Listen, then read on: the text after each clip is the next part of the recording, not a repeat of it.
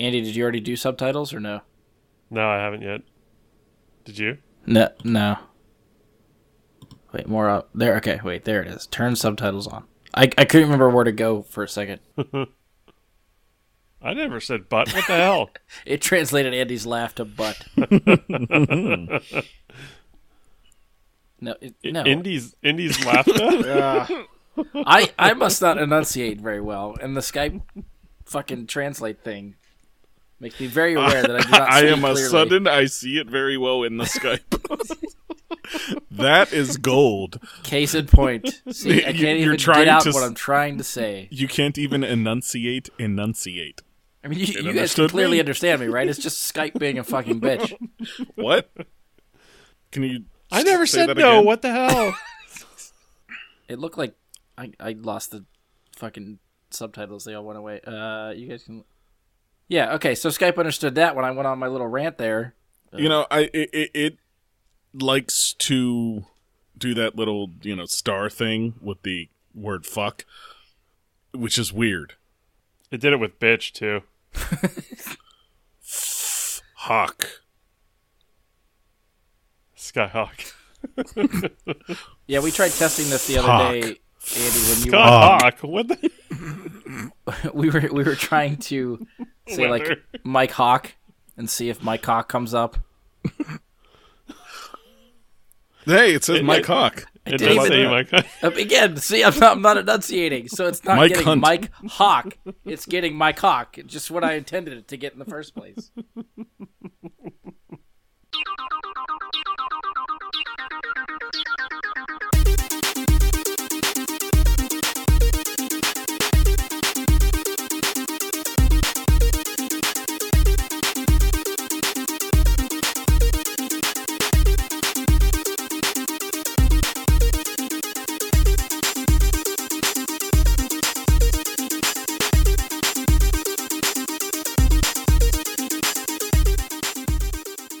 Hello and welcome to another episode of Bry Guys Super Friends. I'm your host, Brian Labick. Joining me for this episode is Andy Stoles What's up, podcast people? and Mike Bradley. I had a plan to steal that for this episode, and then you announced him first. So, kind of, Keeping you guessing. it's kind of my thing to fuck up the intro and then complain about it. So that's my, that's my thing. So, Like I purposely try to switch it around just to keep you on your toes, but I'm really proud of myself every time I do this and you admit to being thrown off. Because I figure at some point you're going to be ready for the point that I put you in. yeah, like tonight I was ready for that first slot, and then, fucker, you just went to the other one. See, you got too comfortable. I guess. I mean, All right, so I'll be honest, we weren't really sure what to record for this episode. So we have some ideas for some upcoming episodes. Actually, we were talking about that off air. A lot of them are MCU themed, and with Captain Marvel and Endgame steadily approaching, we wanted to try to get something in that vein. To I guess they'll come out between the two. We have stuff planned between the two movies. We got about a month and a half. No, 2 months. No, yeah. About 2 months, because it's beginning of March, end of April, so about 2 months to play with there, to put some stuff in there. So as long as everything goes according to plan, you'll be seeing some hopefully fun stuff, or listening to some hopefully fun stuff coming through. They might be using a visualizer. Jeez. Well, they could, yeah. That would work. Let's just see the wavy lines go up and down. Yeah. I think all the work I do on like the Jeopardy games that goes unseen by the audience is a shame. I put a lot of work into those panels and making a page up so that it actually looks like a Jeopardy board. We'll let you record the whole next one on your phone, and you can put it up on YouTube. Pass. I'm actually surprised there isn't like a website that'll let you make your own Jeopardy boards. There probably That is. could be. I was gonna say that could be $1 million idea, Andy. Yeah. I mean, if there's not already, that could be like the new cornhole. For smart people. All right, so for this one, even though we weren't really sure what to do, we kind of decided to come up with something a little bit easy and just catch up with each other. So we went for the What's Up With You style episodes. So if you haven't listened to those before, It's a little more casual. We just kind of talk about what we've been watching, playing, reading, anything else we've been up to lately. And I don't know, we just end up gushing about something we, want to gush about, or there's stuff we want to rant about. Either way, hopefully you'll learn something. And we sort of picked an order beforehand. So we're going to go Andy first. Michael mentioned something, and then we'll end with me, and we'll just loop back around for whatever we want to cover.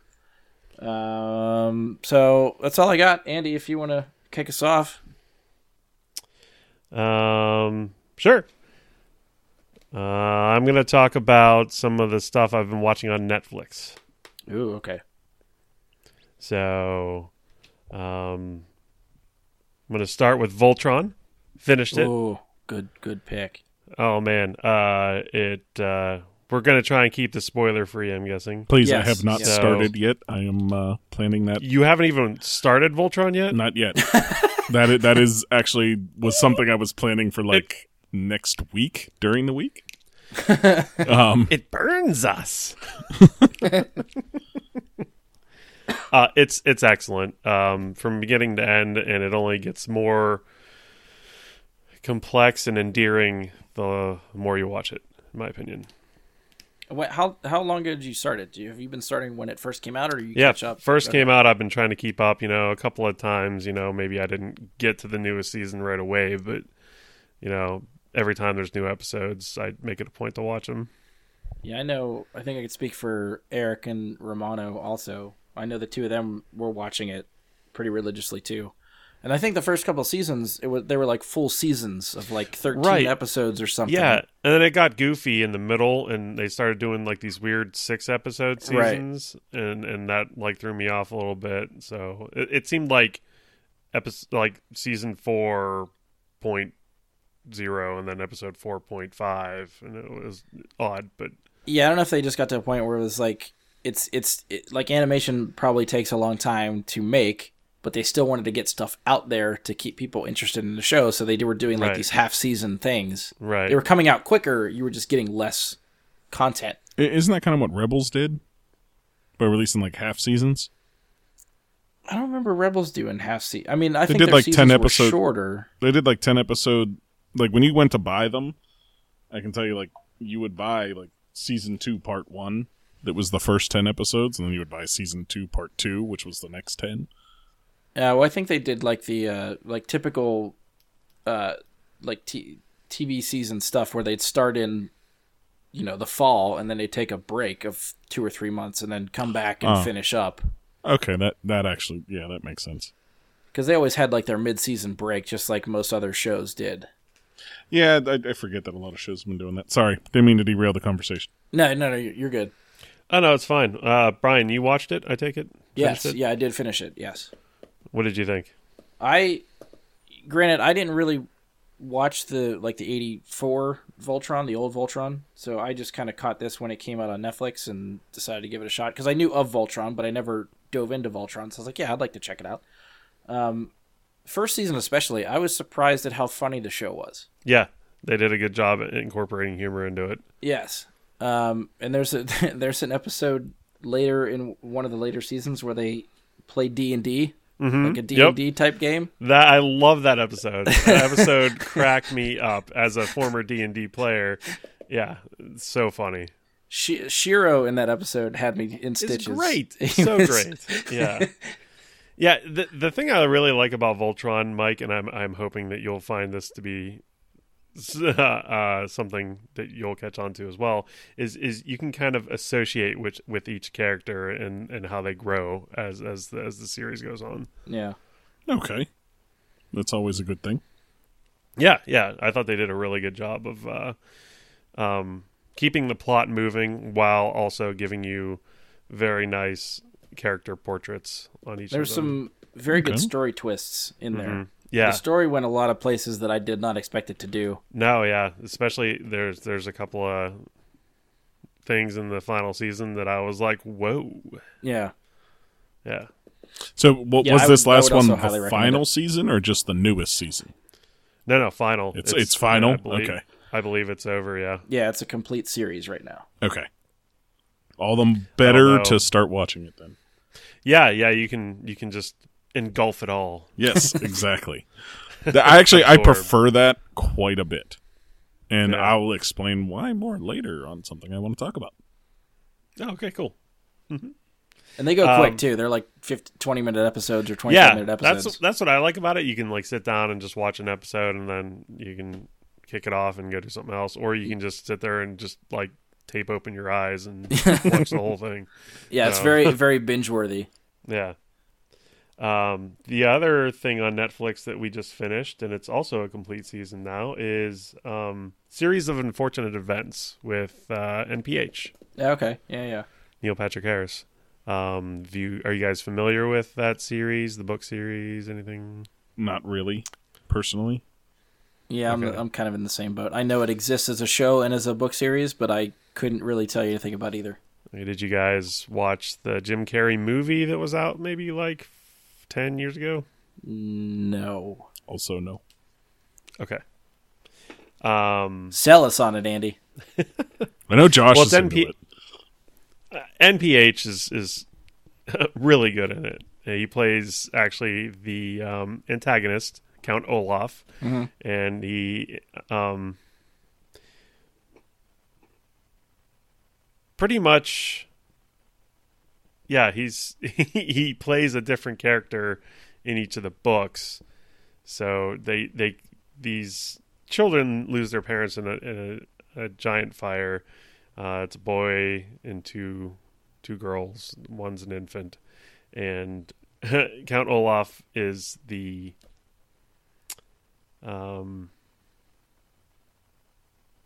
basically they get looped into him every time they go to a new location to try and find a foster family, Okay. and craziness ensues. How many seasons? 3 seasons, Okay.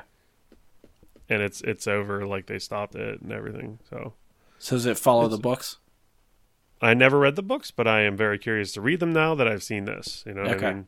So I didn't want to pick them up and start reading them after like the first season or whatever. So. Right. Gotcha. Yeah, I have seen it. I can't really contribute to the conversation for that one because I haven't watched it or anything. But Yeah, I mean, I've heard good things from people that have seen it. Yeah, same here. I haven't heard anything bad. Yeah, it's goofy. I mean, Nothing wrong with it's goofy, but it's endearing. Cool. I'd suggest to give it a whirl. All right. The most recent thing I've watched on Netflix is a show called Russian Doll. Oh, so that was actually just recommended to me by my buddy's wife.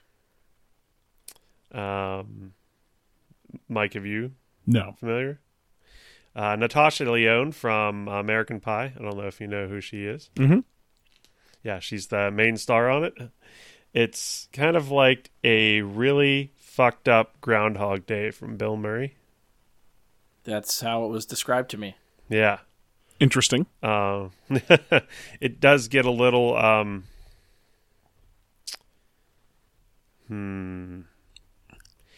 It feels almost like a whodunit or what's going on the whole time you're watching it, you know? Okay. And there should be a season 2. So season 1 left a lot of questions to be answered, in my opinion. There's a lot of expletives in it, so immediately I was like, this is awesome. That's all it takes to keep Andy happy. Yeah. But there's a lot of really clever plot twists, in my opinion, to it. And I believe Natasha Lyonne is the one that is either producing or writing this show. I think somebody told me she wears a lot of hats for that show. Yeah, she stars in it, and I believe she either created it or is in the writer's room or directing or blah, blah, blah, something or another. Yeah. And I believe also, God, what's her name? Amy Poehler is somehow tied into it. Oh, okay. But she is not actually in the show. Gotcha. Okay. So Yeah, it was recommended to me actually this past weekend. I just haven't started it yet. I intend to. I just haven't got there yet. we watched it in one night. I think it's like- a short season, right? Like 8 episodes or something. I believe it's 8, yeah. But it's like, we must know! And at the end, you're like, no, we don't know! So expect a cliffhanger ending. Got it. Yeah, it's sort of. Yeah. That's fair. Yeah. Yeah, there's some pretty fucked up stuff that goes on in that. So just FYI, expect a little bit of even just watching a little bit of like the Netflix preview for it. Yeah, it's got like a dark comedy type of tone to it. Oh yeah, but there's a lot of dark to it. So just FYI. And then the last thing that we watched on Netflix is a movie called Io with Anthony Mackie. Yes, Oh, I did watch this. You did watch Io? Yes, I did watch. What did you think? I thought it was really. It had something, and it just kept falling short of being this amazing movie. It was right. I was into it, and I'm like, do it, and then never did it. Exactly. Like it has this awesome like sci-fi future plot going on. Right, and like the cinematography's amazing. Yeah. You know? And Anthony Mackie, you know, he never really disappoints, honestly, in a role. I've never seen him disappoint. He was really good in it. And the whole idea of like somebody that stayed behind when we had to repopulate to another planet to try and fix Earth because of what went wrong. Yeah. That's an amazing storyline that just never paid off in any way. It felt like 75% of that movie, I felt like, oh my God, this is amazing. Yeah. And the other and then 20... the closer you got to the end, you're like, okay, they're ending it in 5 minutes. This is going to suck. Exactly. Like, this needs to not end on this note that they're going to end it on. It needs to not... It happened. God and then the credits, it. and you're just like, son of a... God, come on. Exactly. This could have been really cool, and it just wasn't. So, Brian, think WALL-E, except there were humans that stayed behind. Okay. That's actually really good. Except for like trash, it's toxicity in the air. Okay. I think what did they? It wasn't. Well, what was it? Carbon dioxide that they were breathing in. They mentioned that the actual chemical, but I can't remember what it was. Yeah, there was some chemical imbalance in the air, and there was still pockets of breathable air on the planet. But you had to be in like higher altitudes and stuff. Right, but then a storm would blow in and it would blow a bunch of the bad air into places and it would shift things. And it was, again, so many cool fucking ideas. Yeah, and I'd say, like Mike, I probably enjoyed 75% to 80% of that movie. And then there are a couple of moments where I'm like, no, don't. Aww. Yeah. The whole... Well, bottom line, would you guys recommend it for people to watch? I'd still say yes. Yes. I feel like as disappointed as I was with the ending, that it still... Like, I sort of had this... It still had this ire of majesty to it, in my opinion. You know, okay. I was, like, watching it with, like, starry eyes, like, wow, you know? If you like the apocalyptic drama... This is fantastic for, like we said, the 80% of the movie. Yeah, some parts of it actually felt like, what was that movie, I Am Legend? Yes. Yeah, there's parts of it where it has that tone to it without the monsters. Right. You know, but it definitely, it worked on so many levels, and then, damn it. Poof. Yeah. Fair enough. But if you're a fan of Anthony Mackie, I didn't really recognize the girl. No. But I looked her up on IMDb, and she did have some other credits, but they were... obscure? Yeah. Or something that I just wouldn't have watched. You'd recognize her dad. Yeah. He's... He plays Stryker in X-Men Origins. Yep. That guy plays there's like only like 3 people whose faces you really see in this whole thing. And it's the 2 of them and her dad.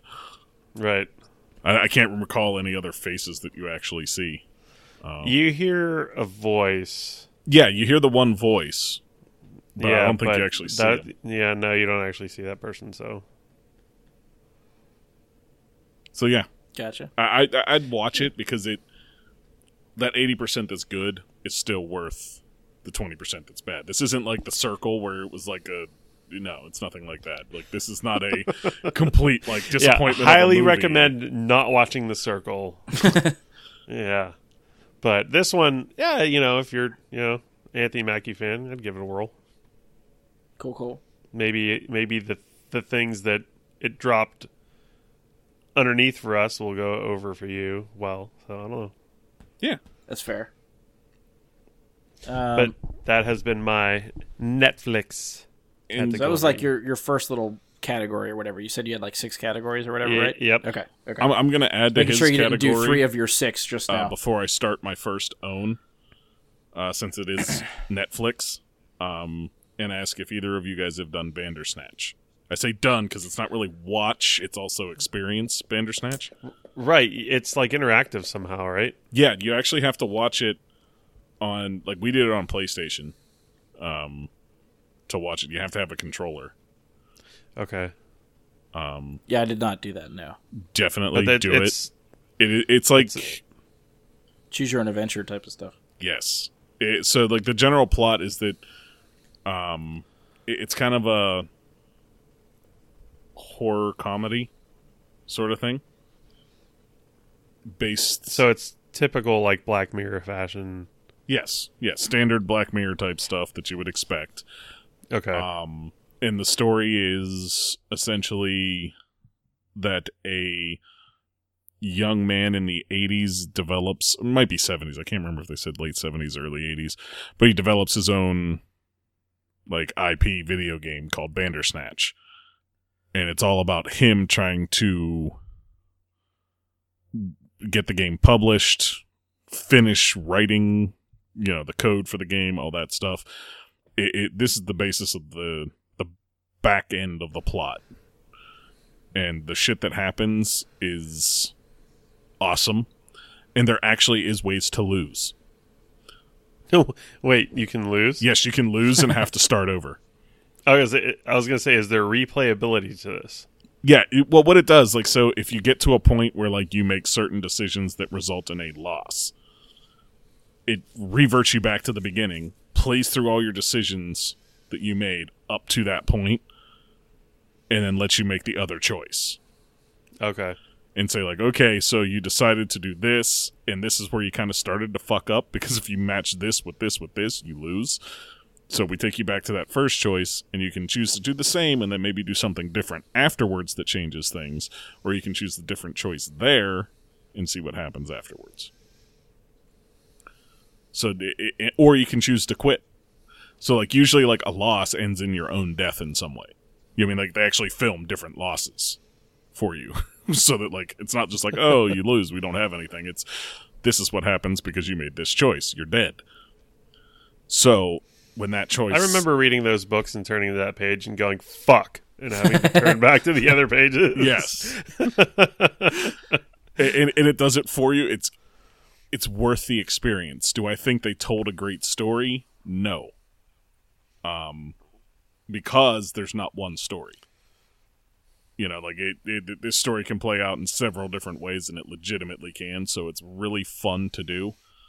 And I'm sure soon there will be a drinking game attached to it in some way. It's the first show of that sort, right? That actually has, like, the interactive capabilities. I don't know of any others. One that's... Right, or one that's, hasn't been as popular, I guess. But it's at least the one that's making headlines right now. Right. Yeah, I was going to say, there could be other things out there, but leave that for the comments section, guys. If you know of any others, we'll totally get a comment about that. Mike, have you played through it more than once, or Chili. you just done it once? What we did was when we did it originally, like, we failed several times, trying to get to an actual ending.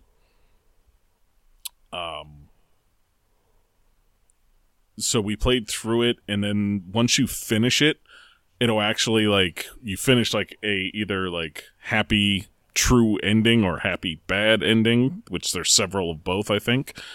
And it'll give you the option to go back to different points in the story and continue on from that point instead of restarting the whole thing, to try and see what happens if you make this decision instead. Even if you get to the ending, you can replay parts of it to see what else happens.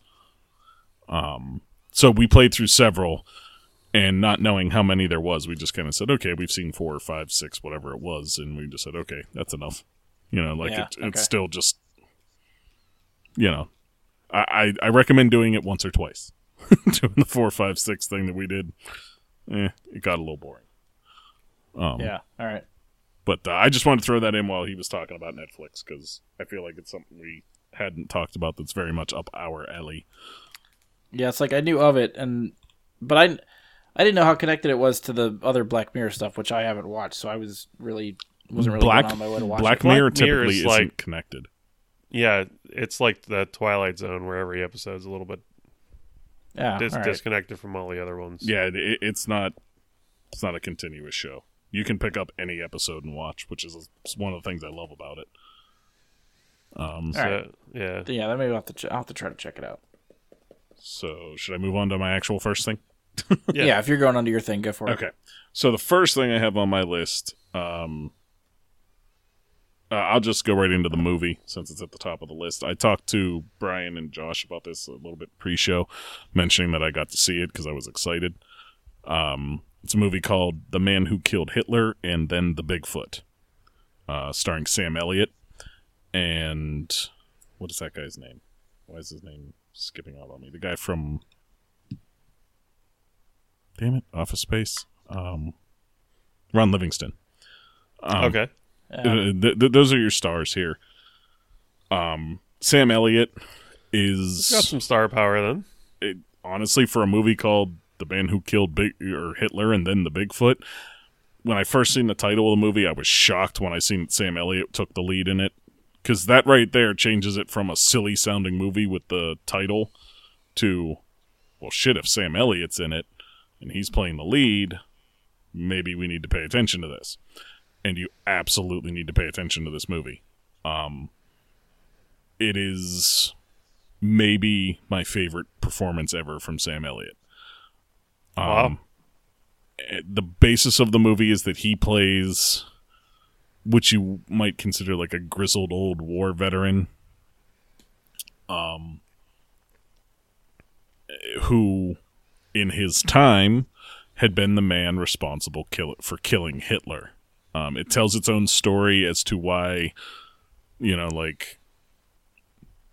the story that we know as far as history goes of Hitler killing himself with Eva Braun in the bunker isn't true. It tells its own story and explains how he actually killed Hitler and why that isn't the case. I'm not going to spoil anything, but it does tell the story as to why that happens. Sufficiently so. And the story's told in a monologue from Sam Elliott that is one of the better comments on society itself that I have ever heard in a movie. So it's 100% for that monologue alone. It is worth watching that movie. That said, Sam Elliott, he plays a grizzled war veteran who had killed Hitler in his time, and some G-men come to see him. Can't remember if they identify themselves as being from the FBI or not, but basically the case is that the Bigfoot is real, and it is spreading a virus across the Northwest that's killing a bunch of animals in a wilderness area that will eventually be kind of like a bird flu to us, and they need him to go track it and kill it. Because other people have tried, so on and so forth, and evidently it turns out that he is somehow immune to the virus that it's spreading to people. They tested people, whatever, and among their war hero soldier types like that, he was the one who was immune. Whatever. They need him to go and do it. And the story progresses from there. And the whole time, this movie is never about him killing Hitler or him killing the Bigfoot. And I think that is the most important thing to note. This is not... This movie is absolutely a drama, but it has its comedy. Don't get me wrong in any way. It has its comedy, and it plays it very well. But if you ask me to summarize the plot in a more distinct way, I'd say it's a story about an old man and his dog. More than it is about killing Hitler and the Bigfoot. Which I think is a very interesting take on it. Amy, on the other hand, tried to watch the movie and couldn't get through it. So I think it's a matter of taste, for sure. But I can't recommend it enough. It is absolutely worth whatever price you have to pay to see it. And so where did you watch it? Did you how rent did it you or watch buy it? it? It's a rentable independent film. So Okay. instead of being like the normal $4 or $5 to rent, it's more like $7 or $8. Okay. But as soon as I seen it, I had to watch it. I didn't, I wasn't going to wait any longer. How did you hear about it before it came out? Originally, I heard about this movie when I was researching the top movies for 2019 list. I was seeing, just kind of like looking through it pages. was one of your honorable mentions or something, wasn't it? Yes, it was. I believe. I know I talked about it on that Yeah, show. I remember it don't remember being if it brought was up an at some point. honorable mention or not specifically, but yeah, just researching what movies were coming out that I might not have heard about yet. I came across this one. I'm really glad I did. I can't, like I said, I can't recommend it enough. Was it a book before a movie? I have no idea. Yeah, it was honorable mention for you, Mike. I verified. Okay. The best I could do for you on that is just Google it real quick. Because I honestly don't know. I didn't research any further. I'm lazy like that. All right. Well, at least that's enough to go on for the movie anyway. If somebody wants to check it out. It sounds kind of neat. The title of it makes it sound like it's a B movie. Yeah. Like a goofy B movie. I do not see anything here about it being a book. Okay. I mean, currently it's sitting at 75% from Rotten Tomatoes, which isn't so bad for a movie with that title. It's not a movie to miss. It's definitely worth the time. And it's not very long either. It was only about an hour and a half. Like old movie standard length, not new movie standard length. Gotcha. All right. Is that your first pick? Or do you have like a... Okay. No. I didn't know if you had a little group like Andy or not. No, I don't for the movie. That's the only big new movie I watched. I could mention that I finally got to watch Ralph Breaks the Internet today. That became available to rent, so I checked that out. It was fun. I don't think it was as good as the first movie, but it was still fun. And I already spoiled Groot for Andy, so I'll say that was definitely my favorite scene. What did you spoil? The baby Groot cameo in Ralph Breaks the Internet. When did you spoil that for me? Besides right now. When we were doing the 150th. Oh, okay, yeah, I remember now. Yeah, I didn't spoil what happens, and I'm still not going to do it, but it is fucking hilarious, and okay, definitely my favorite moment in the movie. I still need to see that one. I recently got to watch the first one with Emily, so we were waiting for the second one to come out. You'd seen the first one before, right? I had, she hadn't. Okay. Yeah. Okay. Yeah, that first one is top tier for me. I love that movie. It's such a Absolutely. great movie. Yeah, I don't think this one's like bottom tier or anything. It just didn't have the same magic that the first one did for me. I think a lot of what was good about that movie, I feel like, was in the previews, and a lot of there's a key sequence somewhere in the middle that I think was screened at like Comic-Con or some sort of convention that I read about before seeing the movie, so I knew a lot about what happens there, and then there wasn't too many other surprises or anything that really jumped out at me with the rest of the movie. So I was a little bit. It was middle of the road for me. I didn't think it was terrible. I didn't think it blew the lid off the place like the first one did. I felt it felt very standard fare. Yeah. But I think that comes off of, like, I love the first one so much that I think this one was very, very highly anticipated for me.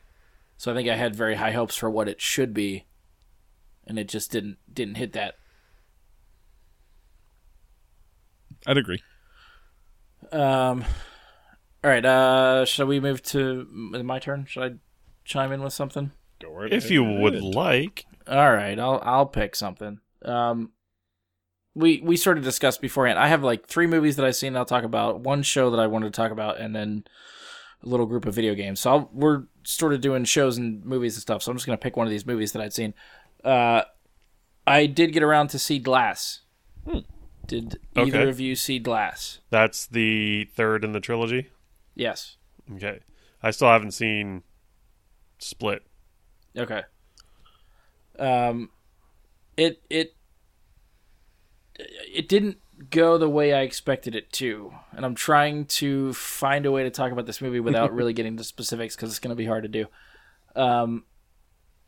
Unbreakable, I think, for its time, was ahead of its time. I think if you go back and watch that movie now, I think it plays better now that we are entrenched in comic book culture and superheroes and stuff like that. It's a very good counter-programming type of movie, but that same genre. It kind of puts it on its head a little bit. Yeah, I love that movie. Yeah. Split was secretly disguised as like a supervillain movie, which you don't really know until the end of the movie.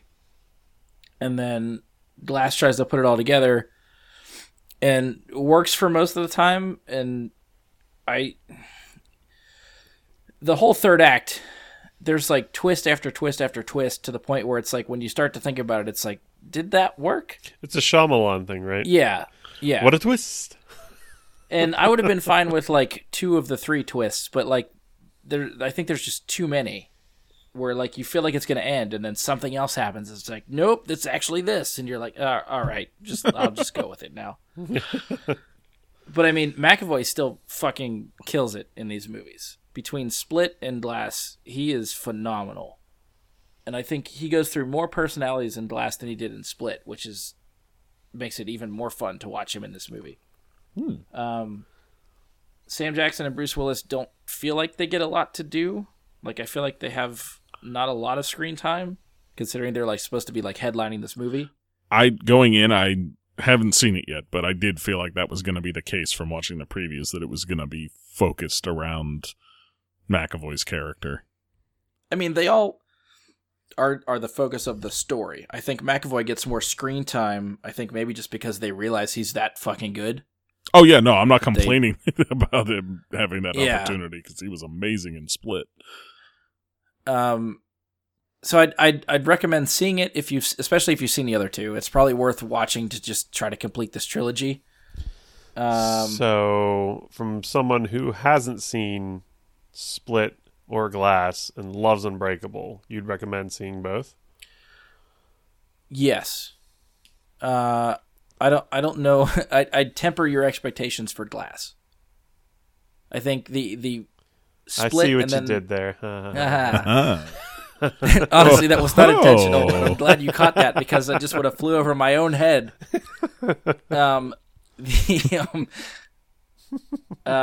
See, now I lost my train of thought because I'm so proud of myself for unintentionally doing that.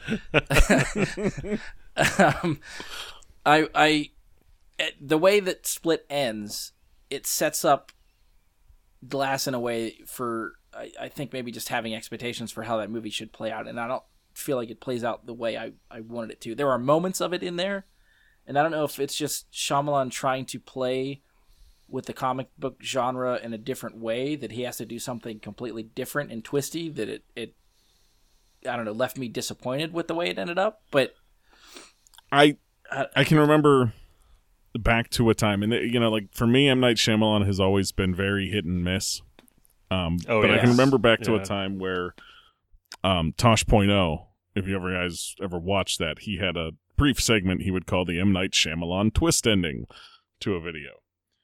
And I feel like sometimes the one that I always remember the most is there's a guy lifting weights on his floor, And the M. Night Shyamalan twist ending is a chihuahua dragging its asshole across the floor right by him as you think he's about to like drop weights on himself or something stupid's about to happen.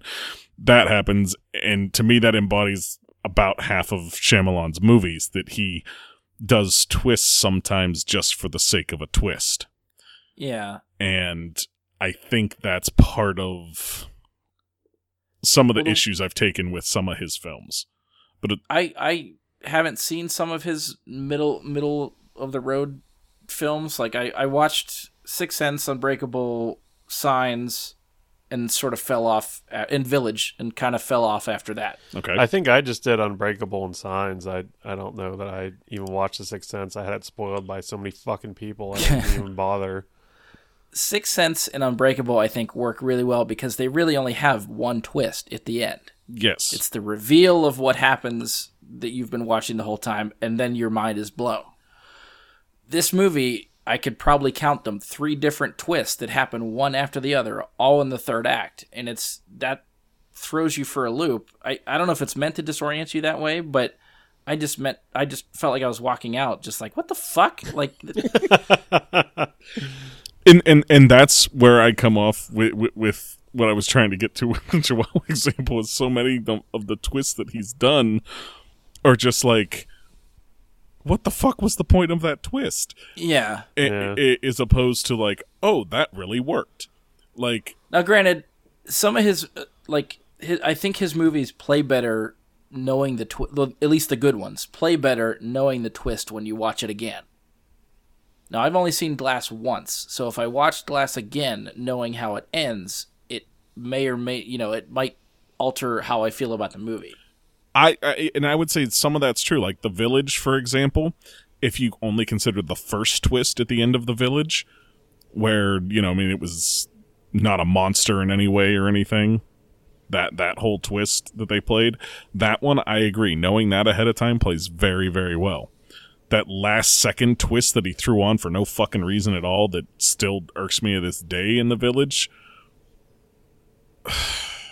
it doesn't matter. Like that's the one that I come back to at the point where I said, God damn it. Like, and then I had to be talked into watching M. Night Shyamalan movies after that. Yeah, Robot Chicken actually had, I don't know if it was 1 or 2 episodes, where they actually had a M. Night Shyamalan doll come up onto the screen and go, what a twist, every time something happened. I remember that. Yeah. Yes. What a twist. So, I mean, if either of you guys end up getting around to Glass, Andy, if you see Split and then Glass, let me know. We can, not even on air, but at some point, we can talk about the specific twists in Glass, and I'm just curious what everybody else thinks of that movie. Okay. I mean, I'm sure I'll watch it as soon as it comes to home video. You know what I mean? Like, as soon as I can home video. As soon as I can rent it on Amazon or something, I'm sure I'll watch it. Let's go to Harrison City Video and pick up the VHS. But it's not in stock. No. That's our old stomping ground, Andy. Oh, yeah. I remember looking at all the Sega games, like, I want to rent all of these. I would end up going back renting the same game over and over again. I wouldn't try new things. I couldn't tell you how many times I rented the fucking Lion King. Yeah. Because that game's fucking hard. It is hard. I can remember when I was a kid, the game that I always wanted to rent with the fucking, I think it was Video Hits in Oakmont, never would have it in stock when I would show up. I'd go to rent it, and it was Maximum Carnage. Every time I went in, Maximum Carnage. Super NES or Sega? Super NES. Nice. Okay. And they had the 2 copies of it, the 2 boxes, the old SNES boxes right on there, and they were always flat against the fucking thing, and it was just like, God damn it. Every time. That was the only game I wanted to rent. And because I couldn't get my mom to buy it. It's a great game. I know. It's a really good game. Now I know that. Back then I never got to find out. My mom wouldn't buy it for me. I had to try and rent it on my own because it had like a scary looking cover or whatever, and and what the soundtrack was done by Green Jello or Green Jelly or whatever their names were, something like I don't even remember that. Yeah, I so badly wanted to rent that game, and every time you show up and it wasn't there.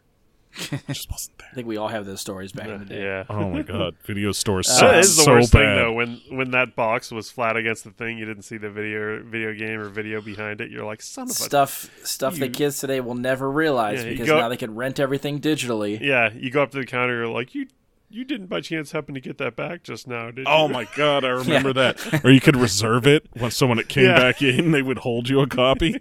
Right. Shit. Back in my day, Yeah. 3 feet of snow. 45-degree angle to school each way. so that's my first pick. So we'll get over back to Andy. Okay, you guys might be surprised, but my next one is a theater movie. You mean you went to you the actually theater? went to the I theater went for to the something? theater and What? saw a movie. What? What? Okay. Yeah. You have my Wow. attention. We went to go see How to Train Your Dragon 3. Oh, that is on my list for later. Oh, God, I can't remember the subtitle of it, though. The Hidden World. Yeah, The Hidden World. Yeah, that one. Wow. I really liked the first two movies. You know, I thought they did a really good job of entrancing me into the world of the dragon. I mean, Toothless is awesome, right? He's funny and Oh, yeah. cute and all that stuff. And they always have a way of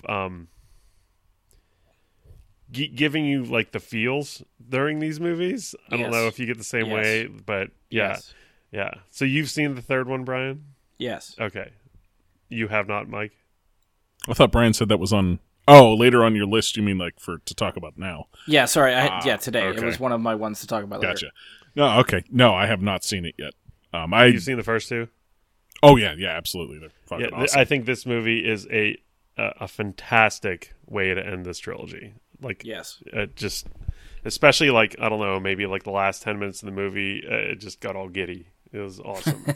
You know, That's actually what we I can't did say- when we finished recording the 150th. Later that night, we did the double feature. We watched one of them. I don't think we watched the second one. Oh, did we not get to the second one? Because Sarah borrowed the second one from me. Ah, okay. So we watched the first one. Got it. Sorry. Yes. Didn't mean to interrupt you, Yeah. Andy. no, both are excellent movies. So either one, or both.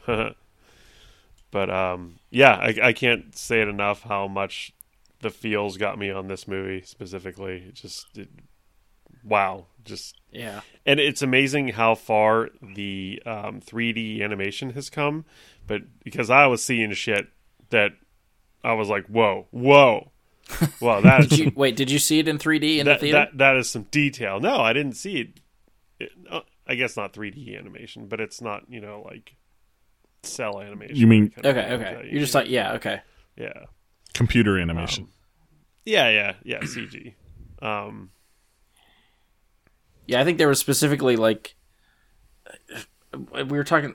The people I saw it with Leslie and Eric, and I think we were specifically talking about like being mesmerized by like the hair follicles on people's heads, the way Yes. they move. It's crazy. There's a scene where they draw in the sand, and I was mesmerized by each little sand pebble, the way that was animated. I was Yeah. like, what the fuck? Yeah, it was legit crazy, and we were like, it was kind of a packed theater, so we were in like one of those front rows, where Yeah. like you're kind of like leaning back and you're like, this is huge, See, you've But- been out of the game too long. You're not getting to the theater early enough. Yeah, I know it's bad, but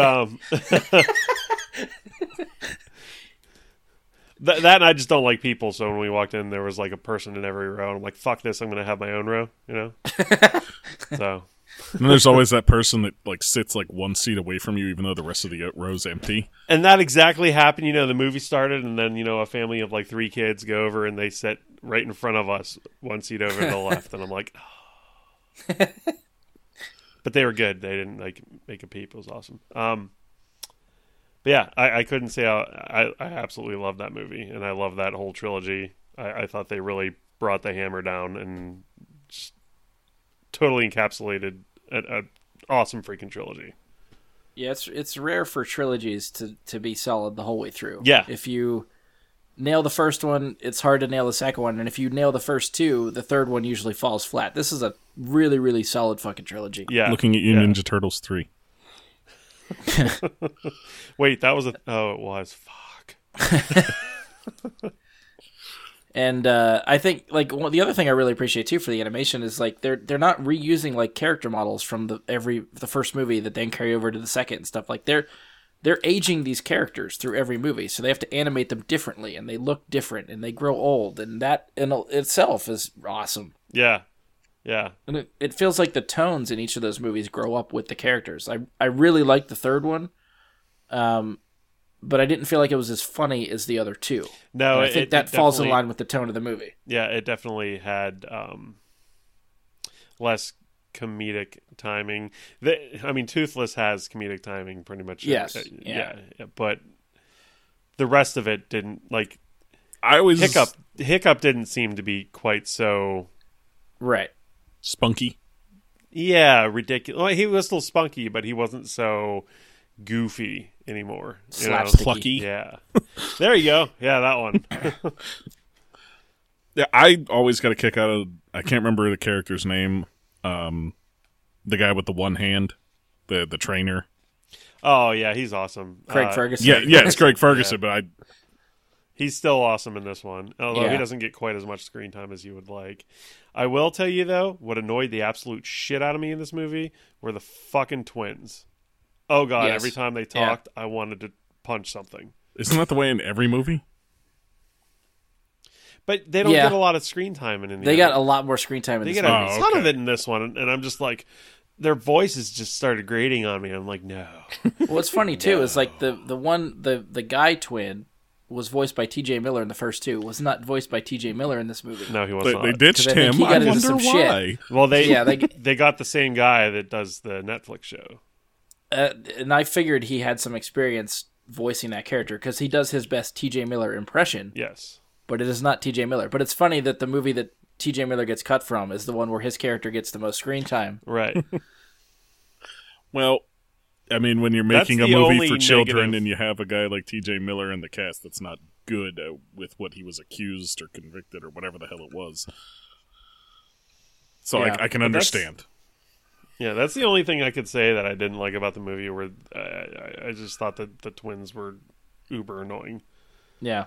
I mean, they're meant to be. But They are, They but play it for they- comedy, but if they drive you up a wall to begin with, you're not going to find it funny. Yeah, it was more like every time I saw him, it was like, like nails on a chalkboard. I was like, oh, it burns us. Stop it. Yeah. So, but besides that, I mean, if you overcome that, it's fantastic. Yeah, I would agree. Oh, again, that's one I will definitely see on home video when it comes. It's just, I explained to you guys earlier. I'm not getting out for as many movies right now. I got chills so many times during that movie. It was ridiculous. Yeah. All right, Mike, you want to go to your next one? I can do that. Let me take a quick gander at the list here. Since we're still kind of on movies, I'll keep it in that general zone. But I'm not on a movie. I'm onto a TV show.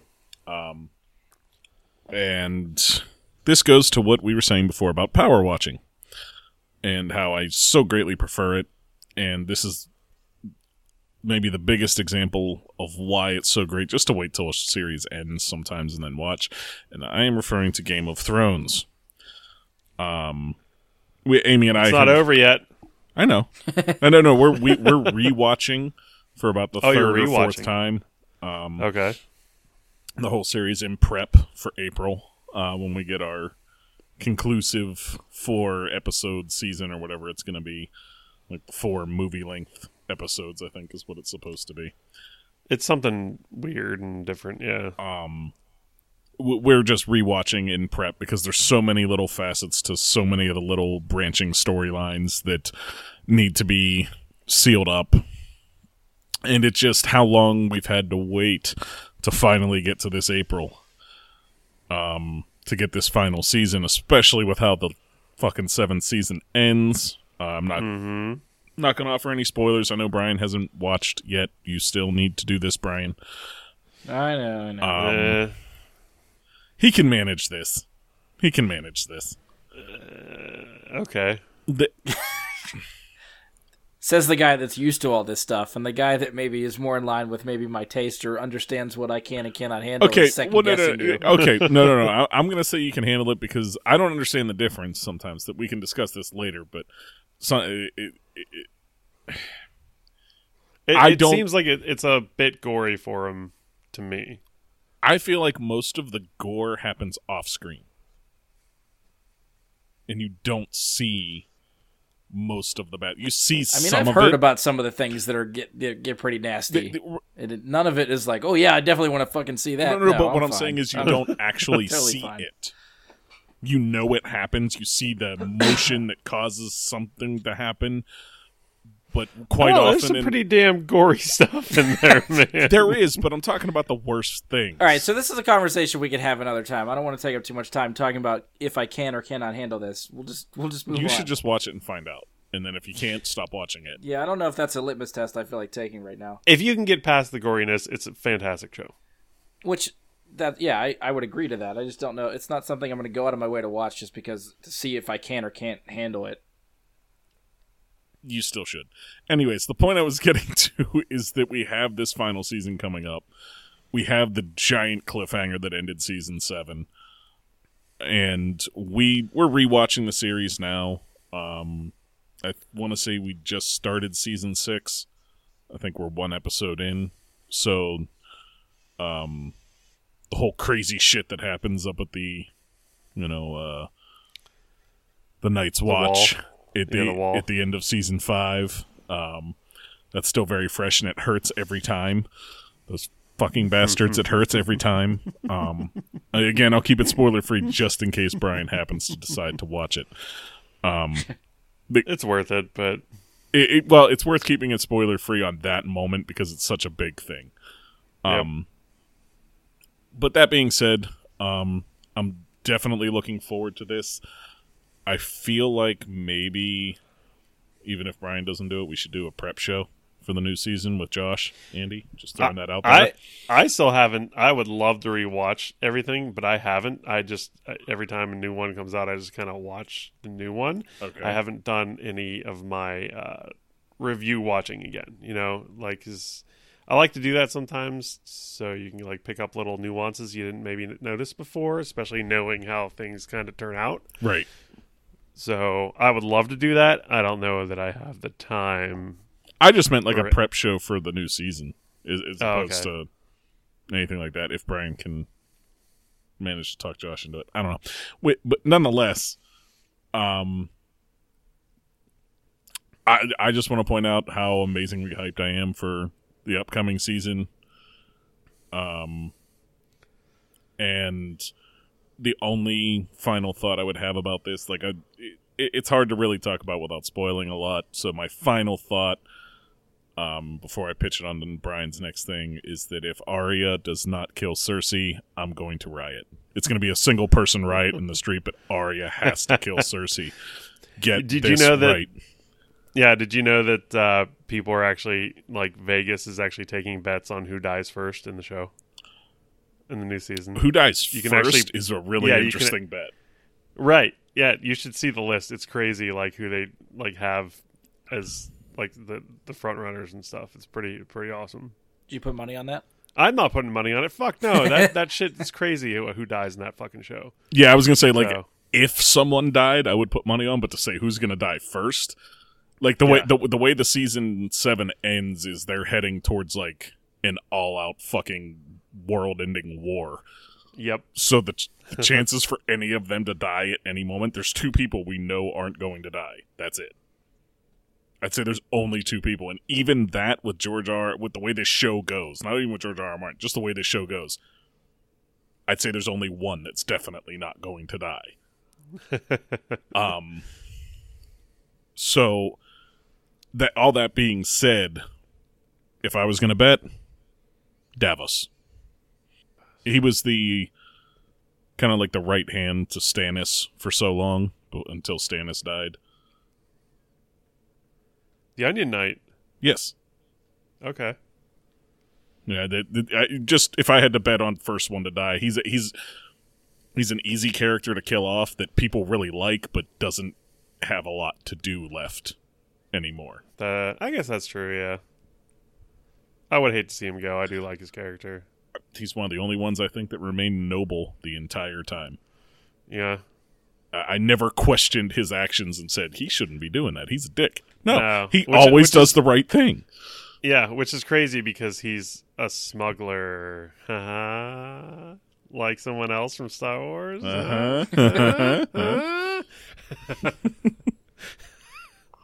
Always doing the right thing, huh? No, okay, sorry. I'll stop that now. All the same, that's why I wanted to leave it on. Again, if Ari doesn't kill Cersei, I riot. I'm not going to say we because I don't know if I have a movement behind me on that. But I hope I do. I hope everybody feels the same about that. And I'll throw it to Brian. All right. Let's see. Andy took another one of my movie things that I was going to bring up, so I won't talk about that again. The only other movie that I saw in the theater was Alita. Oh, The Battle Angel.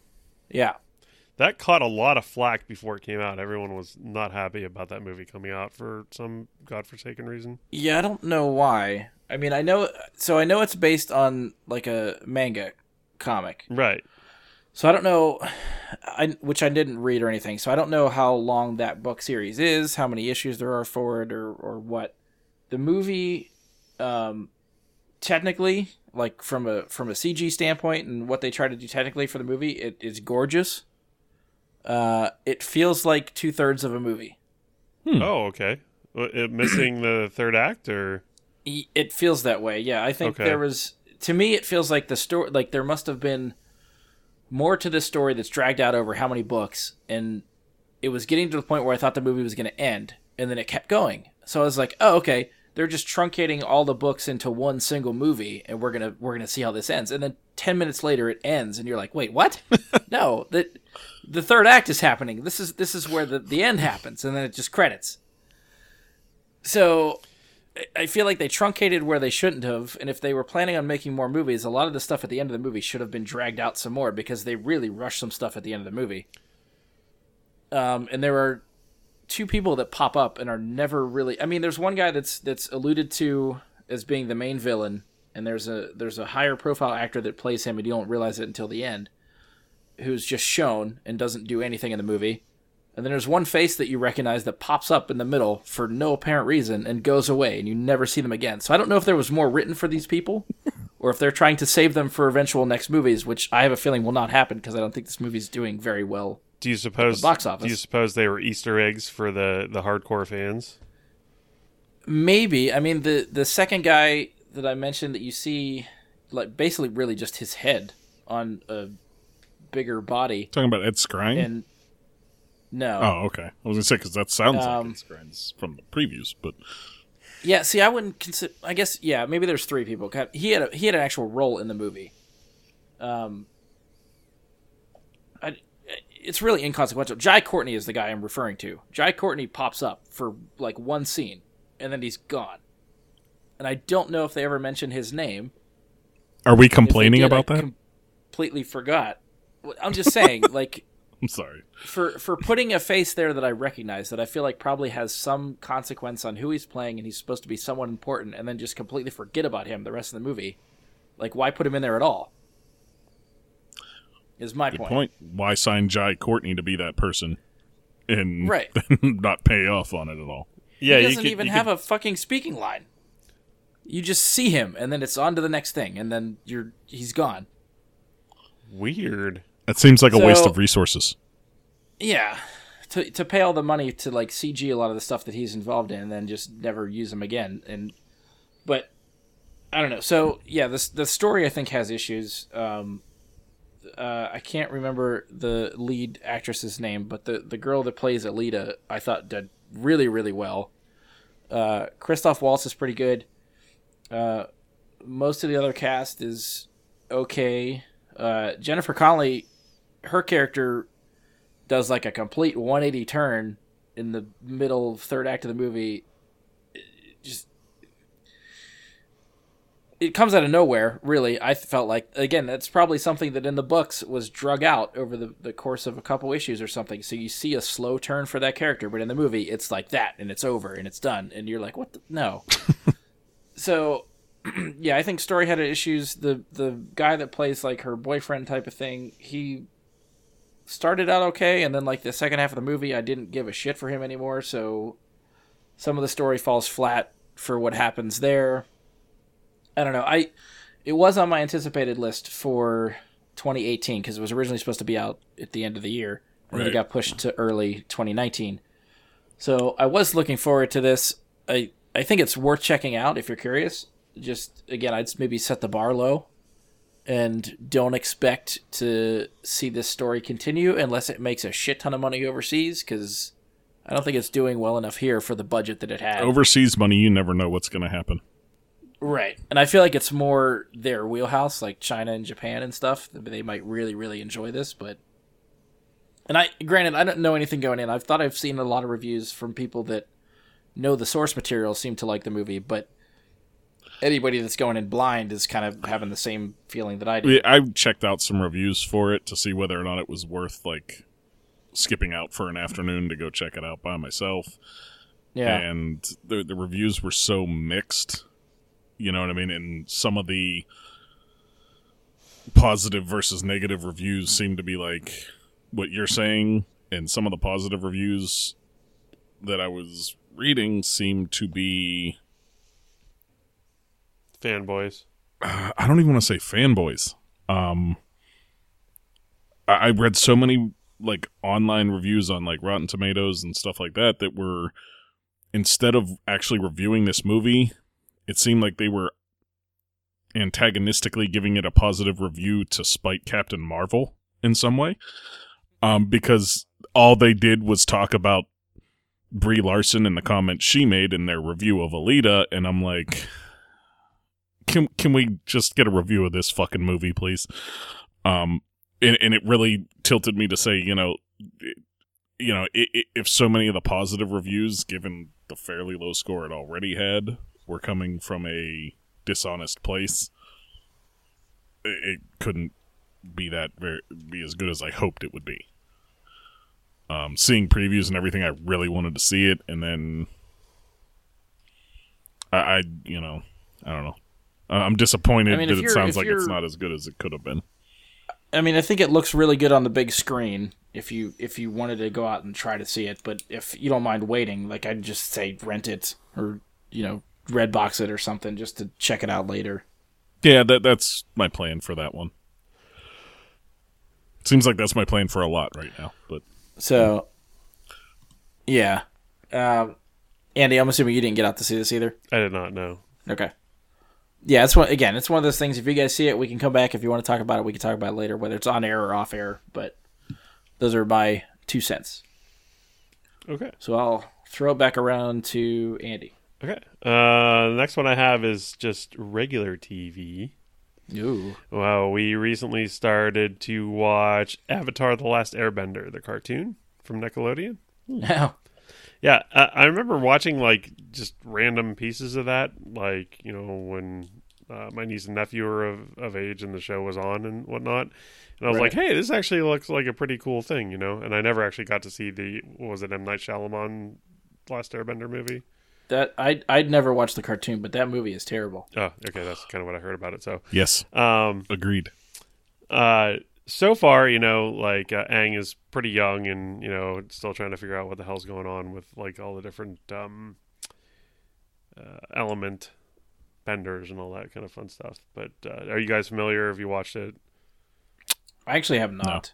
No. I think it's one of those things where I know there's a shit ton of episodes for that, and I just never wanted to dive in with that much of a commitment. Yeah, we like the shows that have, like, the short run times where we can watch an episode for like 20 minutes and then we don't have to continue, and we can 20 minutes isn't, like, too much of an investment, Right, yeah. So, but I don't know if you guys knew this or not, but I caught this.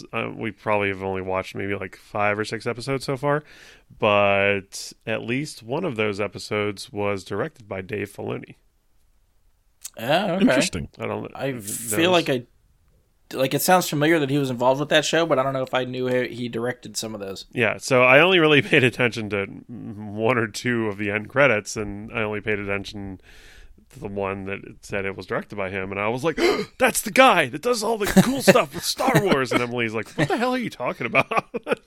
The guy. He is from Pittsburgh. He's like an animation god for Star Wars. Yeah. Yeah, he's hometown too. He's from the area. Mm-hmm. So yeah, we're watching that one right now, and so far it's pretty good. Not. Yeah, I've heard good things from people that have watched it. Yeah, and I'm intrigued because I've seen like bits and pieces, like I said, like the middle of the stuff. So, but it's definitely still a kid show, so don't expect a tremendous lot out of it. But yeah, I thought that was neat that Dave Filoni was involved. That I didn't recall knowing that. Yeah, how many seasons is it? Do you know? The box set is pretty big. Is that what you guys are using? Yeah. Okay. I didn't know if it was on Netflix or something. No, but I haven't looked at like the actual count on the episodes and seasons. Gotcha. And whatnot, okay. So. Yeah, animation's always funny because like some of those seasons are like 50 episodes, and then the next season's like 10. So it's hard to gauge. Yeah. How many seasons are in an episode, or how many episodes are in a season, and all that stuff. So, all right, cool. Yeah, I sadly can't comment on any of that because I haven't watched the show. Same. Well, we just started it, but I thought I'd mention it because I thought it was a cool Star Wars connection with Dave Filoni and everything. So. Yeah. Cool. Mike, anything to add? Other than not liking the live action movie, I don't have anything on it. Okay. Fair enough. Well, then that was my other category, so I'm going to toss it back to Mike. Okay. I'm gonna dive headfirst into my comics category for what I've been reading. Because I haven't been reading any books of late, but I have been reading some comics. Just quickly to touch on, I've started going back and reading all the recent, as in like last 15 years or so, major Marvel events over again. So things like Civil War, Secret Invasion, Siege, Fear Itself, X-Men vs. Avengers, all those kinds of things. I just kind of went back and started rereading them. I'm about halfway through Fear Itself now. Just because we have Endgame coming up, and if they're hinting at any of those specific storylines or plots in maybe a post-credit scene or somewhere in the movie, I'd like to be able to pick up on it and recognize it right away so that I can be like, oh, yes, or, oh, why would they do that? Yeah. Are you reading them in, like, trade paperback? I actually have the subscription to Marvel Unlimited.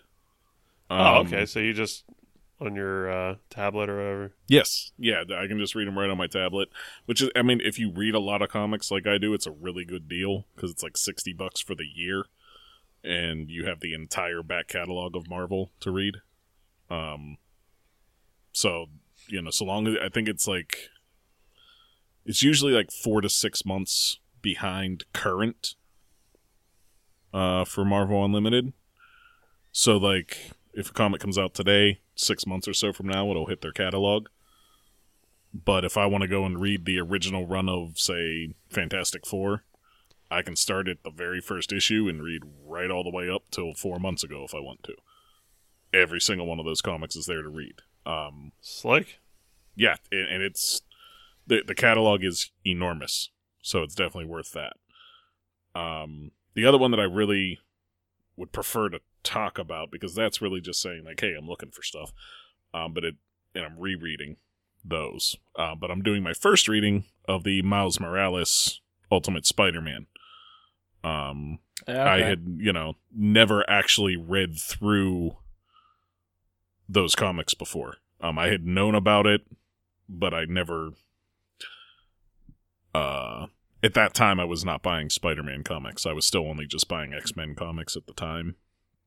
I didn't have Marvel Unlimited at the time, so the option was either buy the comics and start because I was collecting then, so everything I was buying 2 of, one to read, one to store, and it was a problem, so keeping it to just X-Men helped. But I did start reading it, and my goodness, I am really sad that I did not read these long ago. Because this is so far, I'm at like episode, Jesus. I'm at like issue 20 or so.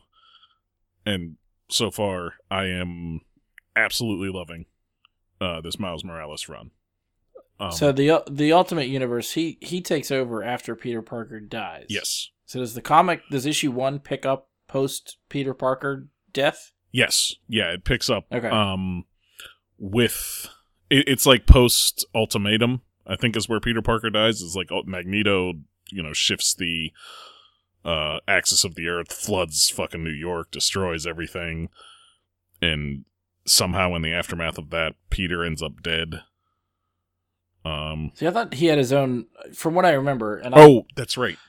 He does have his own. He battles Green Goblin like very publicly in front of like his house, doesn't he? Yeah, yes. Now I'm actually recalling it because they don't really cover it in the first issue of like how Peter dies. The way they made it sound throughout that whole first issue is like they're pissed off at superhumans in New York. Like people are just pissed off because of what happened, and that's Ultimatum that they're all pissed about.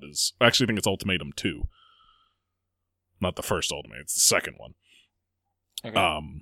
But they're all pissed about that, so I was just associating it that way. But what you're saying is actually correct. He reveals his identity accidentally. Well, not kind of accidentally, I guess. I can't remember how either way, his identity gets revealed, and then it's in a battle with... Is it Green Goblin that kills him? I thought it was somebody else after that. I thought it was Green Goblin, but I haven't read the issue. I've read like summaries of the storyline, and I thought that was what I remember reading.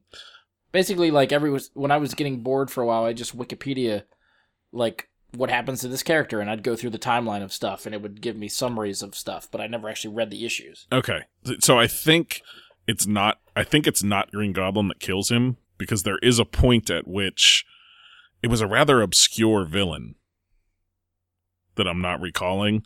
But Miles battles him and says, wow, I just, took down the guy who killed Spider-Man.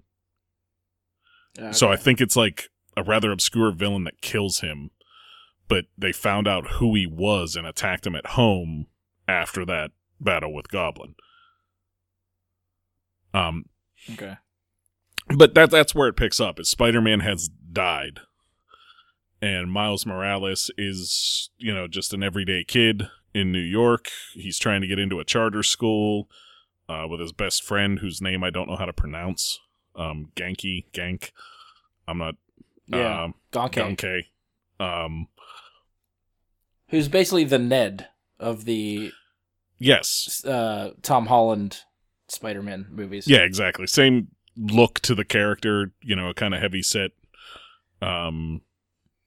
Asian or Mexican kid. I can't remember. But I think in the comics he's definitely, Asian. Gonke. Yeah, okay. Anyways, same kind of character, like comic relief a little bit, and kind of like the fanboy who knows that who Spider-Man is kind of thing. Who's all about it. And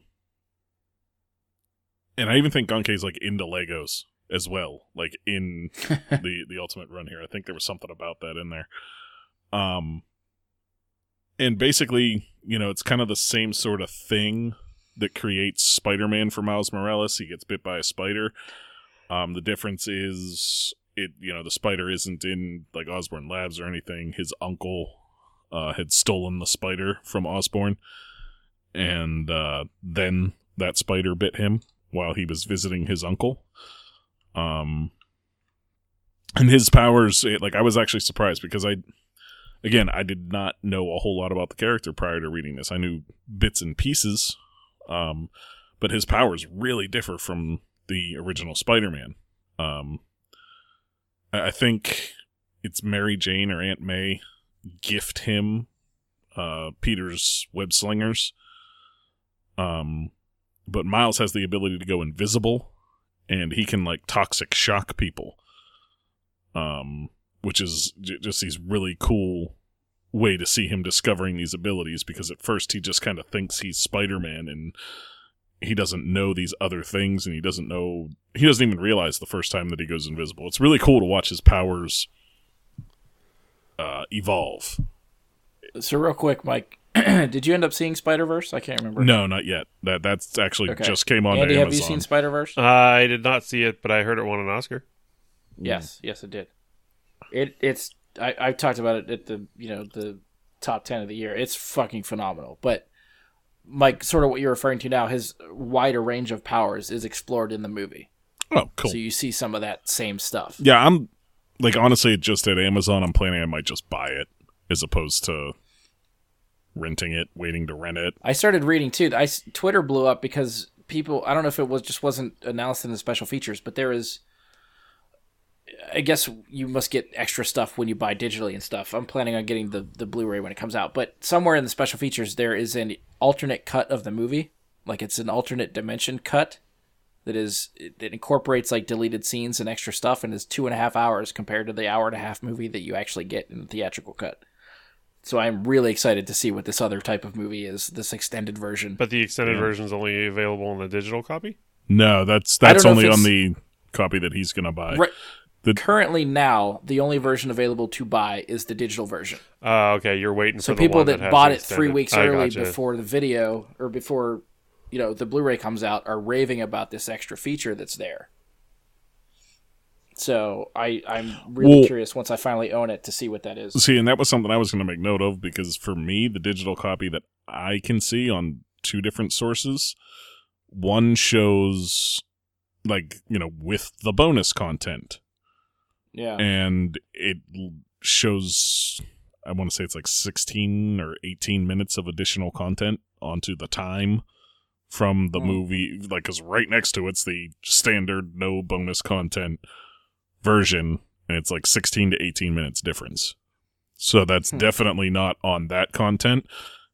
I don't know if I can wait the few weeks, so I may just buy it digitally and then just say to you, like, hey, let me borrow that and watch the other version. Because it's now you've put doubt into my head. Like, at first I was like, yes, I'm just going to buy it and watch it. And now I'm like, oh, fuck.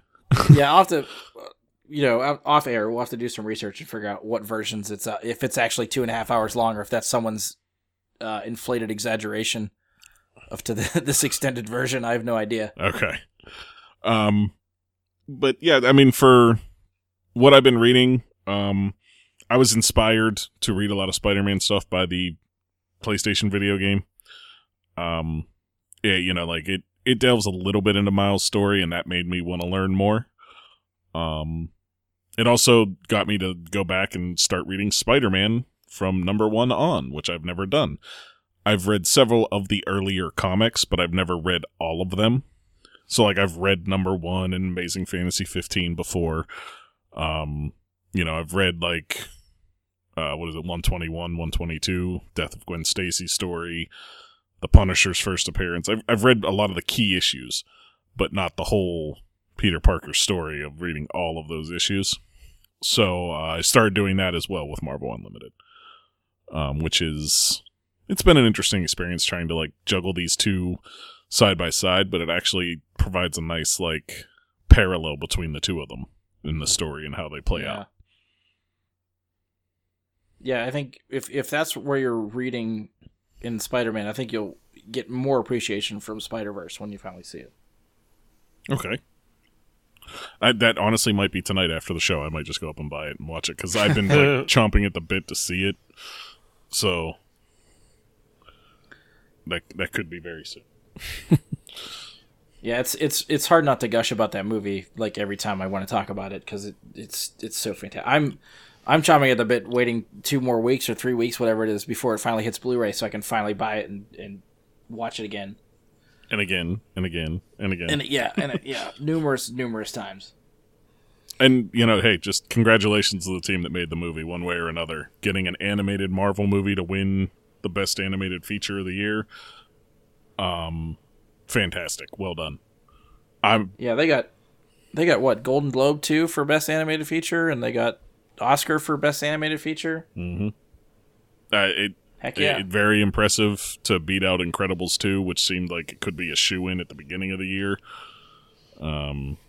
So, yeah, very happy. The only thing that pains me is, like, every time they accept an award, fucking Avi Arad and Amy Pascal are up on stage accepting the award with all these creative people. And I'm like, what the fuck did you do? Said, okay, you can do it. That's all he did. Yeah, you people are worthless. Well, you'll have that. That, you know, they're going to take the credit that they can take because he's not going to get credit any other way, let's face it. That's the best he's going to do. Yeah. Yeah, I haven't read comics in a while. Mike, I kind of dove into the Miles Morales Spider-Man because at the time, I think it was post Secret Wars 2. Okay. When the Ultimate Universe was finally nixed. I think that was the event that did it. Yeah, well, it wasn't really nixed. It was like combined. Right. There's not Ultimate Comics they brought anymore. Miles from Ultimate into the main 616 universe. Right. And at that point, they had Amazing Spider-Man, Peter Parker went somewhere else, and then Miles was Spider-Man in New York. So I read the Secret Wars event, and then I picked up Spider-Man for the first 15, 20 issues after that, and then kind of fell off. So I was reading that stuff for a while. Nice. I plan to get there eventually. I've read Secret Wars 2, but I have not picked up any of the other storylines yet. Yeah, he's a fun character. All right, is it my turn, or is it back to me? Yep, yeah, back to you. That's all I've got. Okay. We talked about all the movies I was going to talk about. All right, I'll go TV. I bounce around between TV stuff, so there's not anything I'm really watching like religiously, but it's something we've never talked about on the show yet, so I wanted to at least bring it up. It's Star Wars Resistance. We talked about the trailers when they came out. The animation style for that show is still, I think, really unique compared to especially the other Star Wars shows that we've seen. Mm-hmm. Kind of like the 3D and yet still 2D cell shaded type of animation style is really cool. Okay. I haven't really been able to get into it as much as like Rebels and Clone Wars hooked me. And that's like, still the case because I remember you saying that before and you were hoping for better. We're over the halfway point of the season and I'm still like waiting for it to kickstart. Waiting for the hook. To like grab you. Like yeah. Like the main character to me is just a doofus and it's really hard for me to care what the fuck happens to him because I think they play him so slapsticky and stupid. And granted, it's a kid's show. Kids probably love it. But for me, coming to it as an adult, I can't get behind him. Well, and I feel like that's a little bit of the difference between Rebels and Resistance is that Rebels was a kid's show, kinda. I feel like Rebels was a kid's show made for adults to watch it. Ezra started out pretty goofy. So yeah, I think Clone Wars and Rebels both started kid-friendly, really, really in the kid zone, and then matured as they went on. That's fair, but I don't know. I'd still argue that first moment when Kanan reveals himself is a very, very, very adult moment. Yes, yeah. And yeah, there's not too... I don't feel like there's too much of that in this show. Now, they're currently... The timeline of this show is running right into the events of Force Awakens. So they are teasing the First Order growing in power. They are teasing the First Order mining planets for materials to build Starkiller Base. You see a couple test sites where they tried prototyping Starkiller Base. Poe shows up, voiced by Oscar Isaac, in a couple of the episodes. So he has the one main character sort of trying to sit at this, they call it the Colossus, but it's like a way station for pilots and smugglers and stuff like that. So he's trying to spy on the First Order from there because they got word that the First Order infiltrated the facility somehow. So they're trying to figure out what's going on. As he's there, the First Order presence continues to grow. They start to control the station. Poe eventually shows up to like take him on missions here and there for updates. And the last time Poe showed up, which was an episode or two ago, well, in the pilot, he leaves BB-8 with Kaz, who's the main character. So, nothing significant's going to happen because BB-8's on the station, so he can't play a part in the main events of Star Wars. So, the last time Poe showed up, he came back to collect BB-8 and talks about going to a mission on Jakku. Okay. So it's at the point in the timeline where shit's going to go down. And watching the mid-season trailer for Resistance, this feels like this is where I want to be. Is I want to see what happens to these characters in this show once Force Awakens happens. I feel like I've just been waiting for this build-up for something to go down, and it just hasn't happened yet. So I want to see where this goes the second half of this, second half of the season. But it's still, like I said, until I get that hook, it's still kind of a slog for me to get through, and I wish it wasn't the case, but I'm watching it purely because it's Star Wars, and I just want Star Wars content.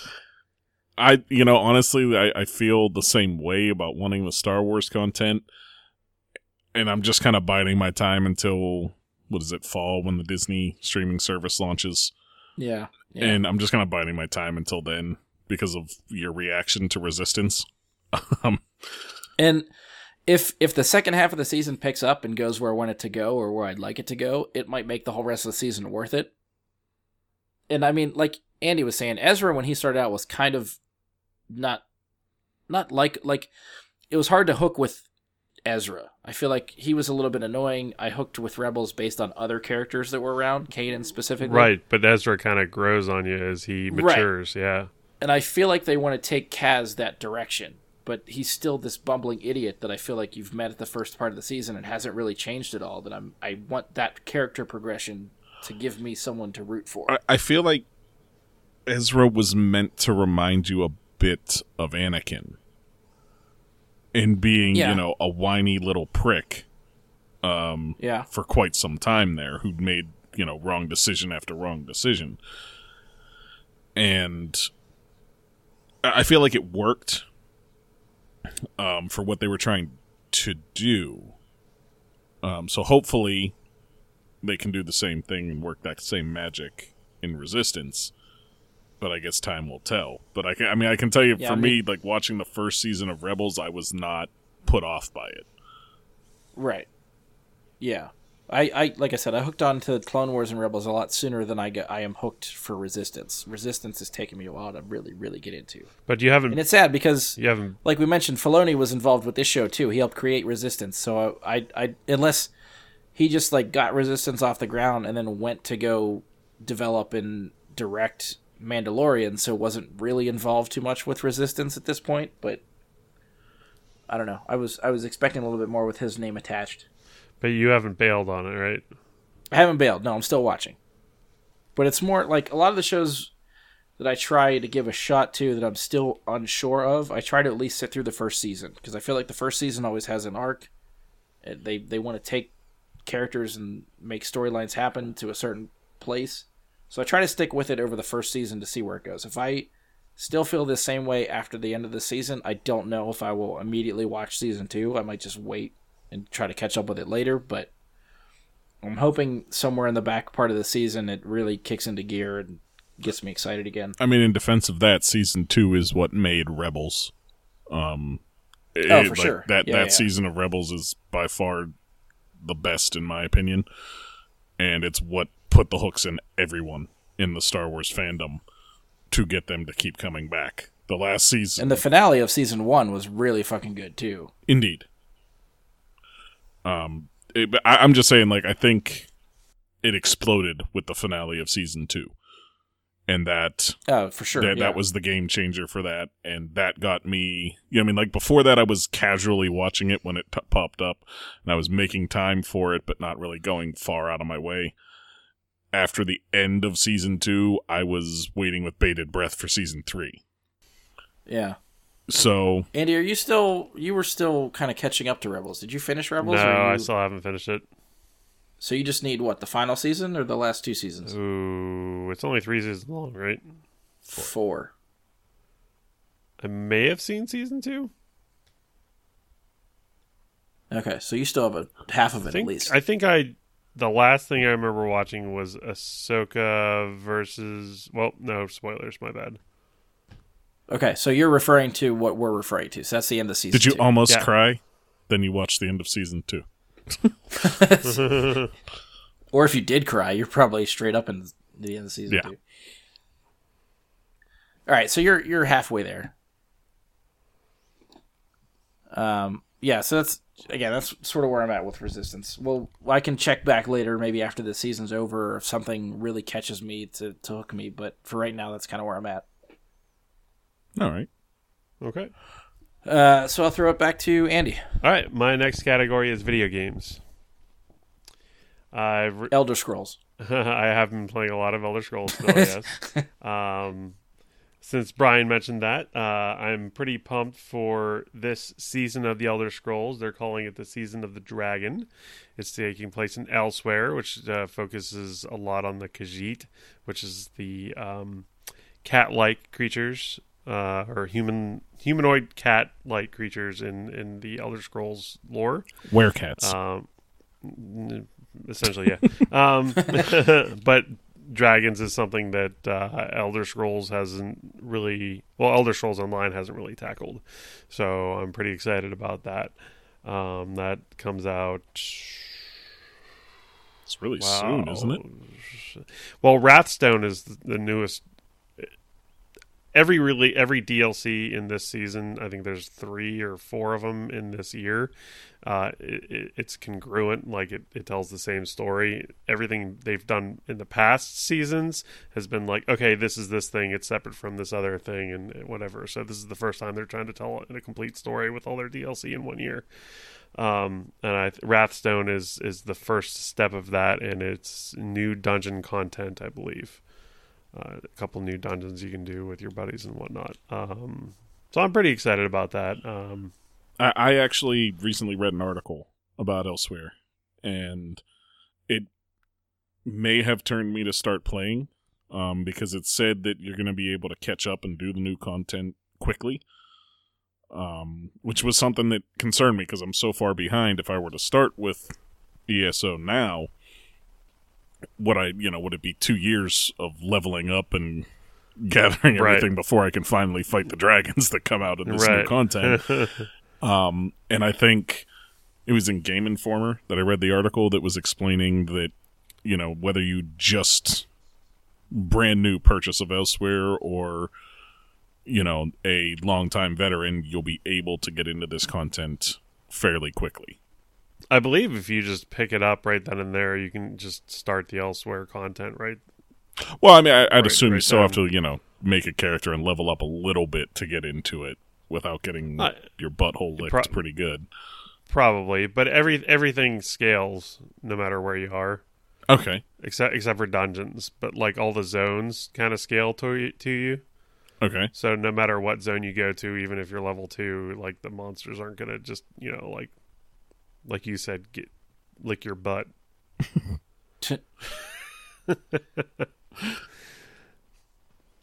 But yeah, I'm pretty pumped about the Season of the Dragon. So Mike didn't know how to react to that. Well, the term is lick your butthole. Hearing lick your butt. I forgot the whole part. My bad. It just threw me. I was just like, I don't know what to do. So I'm pretty pumped about that. Another game that I have been playing is the original Red Dead Redemption. That's right. I remember you telling me that. Yeah. So I had never played. You're playing Red Dead Redemption, not Red Dead Revolver, right? Yes. What's the difference? Well, there was one before Redemption. Red Dead Redemption. Oh. When you said original, I didn't know if you just were saying it that way or if... I was just trying to clarify. I don't think it's anything like Red Dead Redemption. Red Dead Redemption is much more open world and Rockstar-ish. Yeah, that's why I was asking, just to make sure I clarified. Yeah, Red Dead Redemption 1, not the newest one.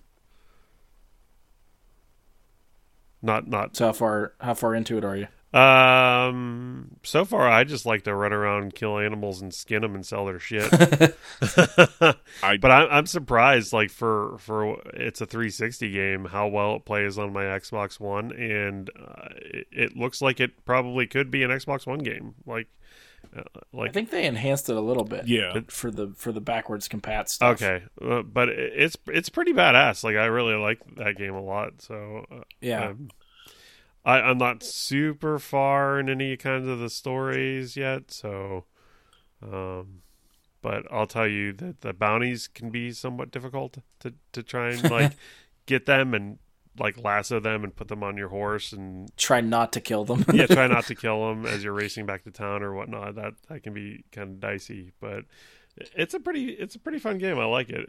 It's wasn't sure how I was going to feel about the Western Old West type game and me playing it, because I'm not like a super fan of those. Like I like some of the old Clint Eastwood Man with No Name movies and whatnot, but yeah. But yeah, I really like it. It's got, you know, good music to it and got good fluent gameplay and whatnot. I suck serious ass at horseshoes, the little mini game that you do. Terrible at it, just fucking terrible. It's awful. It pisses me off every time. But besides that, it's a lot of fun so far. I feel like personally I enjoyed the first game a lot more than the second, and I didn't play the first one a ton. The second I didn't enjoy as much as I did with the first one, because it felt maybe too expansive, too like overbearing on just like how much shit there is to do. Yeah, the first one felt overwhelming, and 2 is like, what? Holy! I have to spend time doing this, and I have to go there for this, and what time is it now? Like, I can't. There's too much to do. I heard it's kind of Simsy. Yes, very much so. But more to what you were saying is the mini games inside these Red Dead games, you can get lost in for hours and hours and hours. You can not play the main game at all. I think I spent probably half the time I spent on Red Dead 2 just fishing. Just going around trying to find a legendary fish and catch it. And the same kind of thing in, you know, the first Red Dead. It's, you know, go around and just play all these cool-ass different little things to do that have like nothing to do with the story. The knife finger game and the poker is a lot of fun, I think. I think that they both make a comeback in the second one. I think the knife finger game's in the second one. Yeah. And then the horseshoes. What else is there? There's another one. I can't remember. Is there darts? Can you play darts somewhere? I haven't yet, but that doesn't mean that. I feel like that was in there. I feel like it should be, but I could be thinking of GTA. I know it's in GTA. That might be it then, because I'm trying to think of it and I'm not seeing it. Like, I'm feeling it, but I'm not seeing it. I feel like it's weird. But yeah, I don't remember all the mini games in Red Dead 1. The only thing that I think that annoys me about the Red Dead Redemption is I'll be running along trying to do things, and it's the weird little mini events that happen around you that like really piss me off. Like there's a girl, she's like, oh, you know, like my wagon, and then like 14 guys come out and attack you out of fucking nowhere, and you're like, what the hell, man? Or you'll just be like wandering around at night or something, and all of a sudden like 38 wolves appear, and you're like, I don't have this much ammo. Like, yeah. I feel like that's a Rockstar thing, man, because like, okay, I can. Well, that's what makes the world feel alive. There's all these random events that happen as you're passing through. Oh yeah, and I mean, I can remember like as far back as like Vice City trying to get the police helicopter to come in and chase you. You had to do like so much stuff before it would finally happen. Yeah.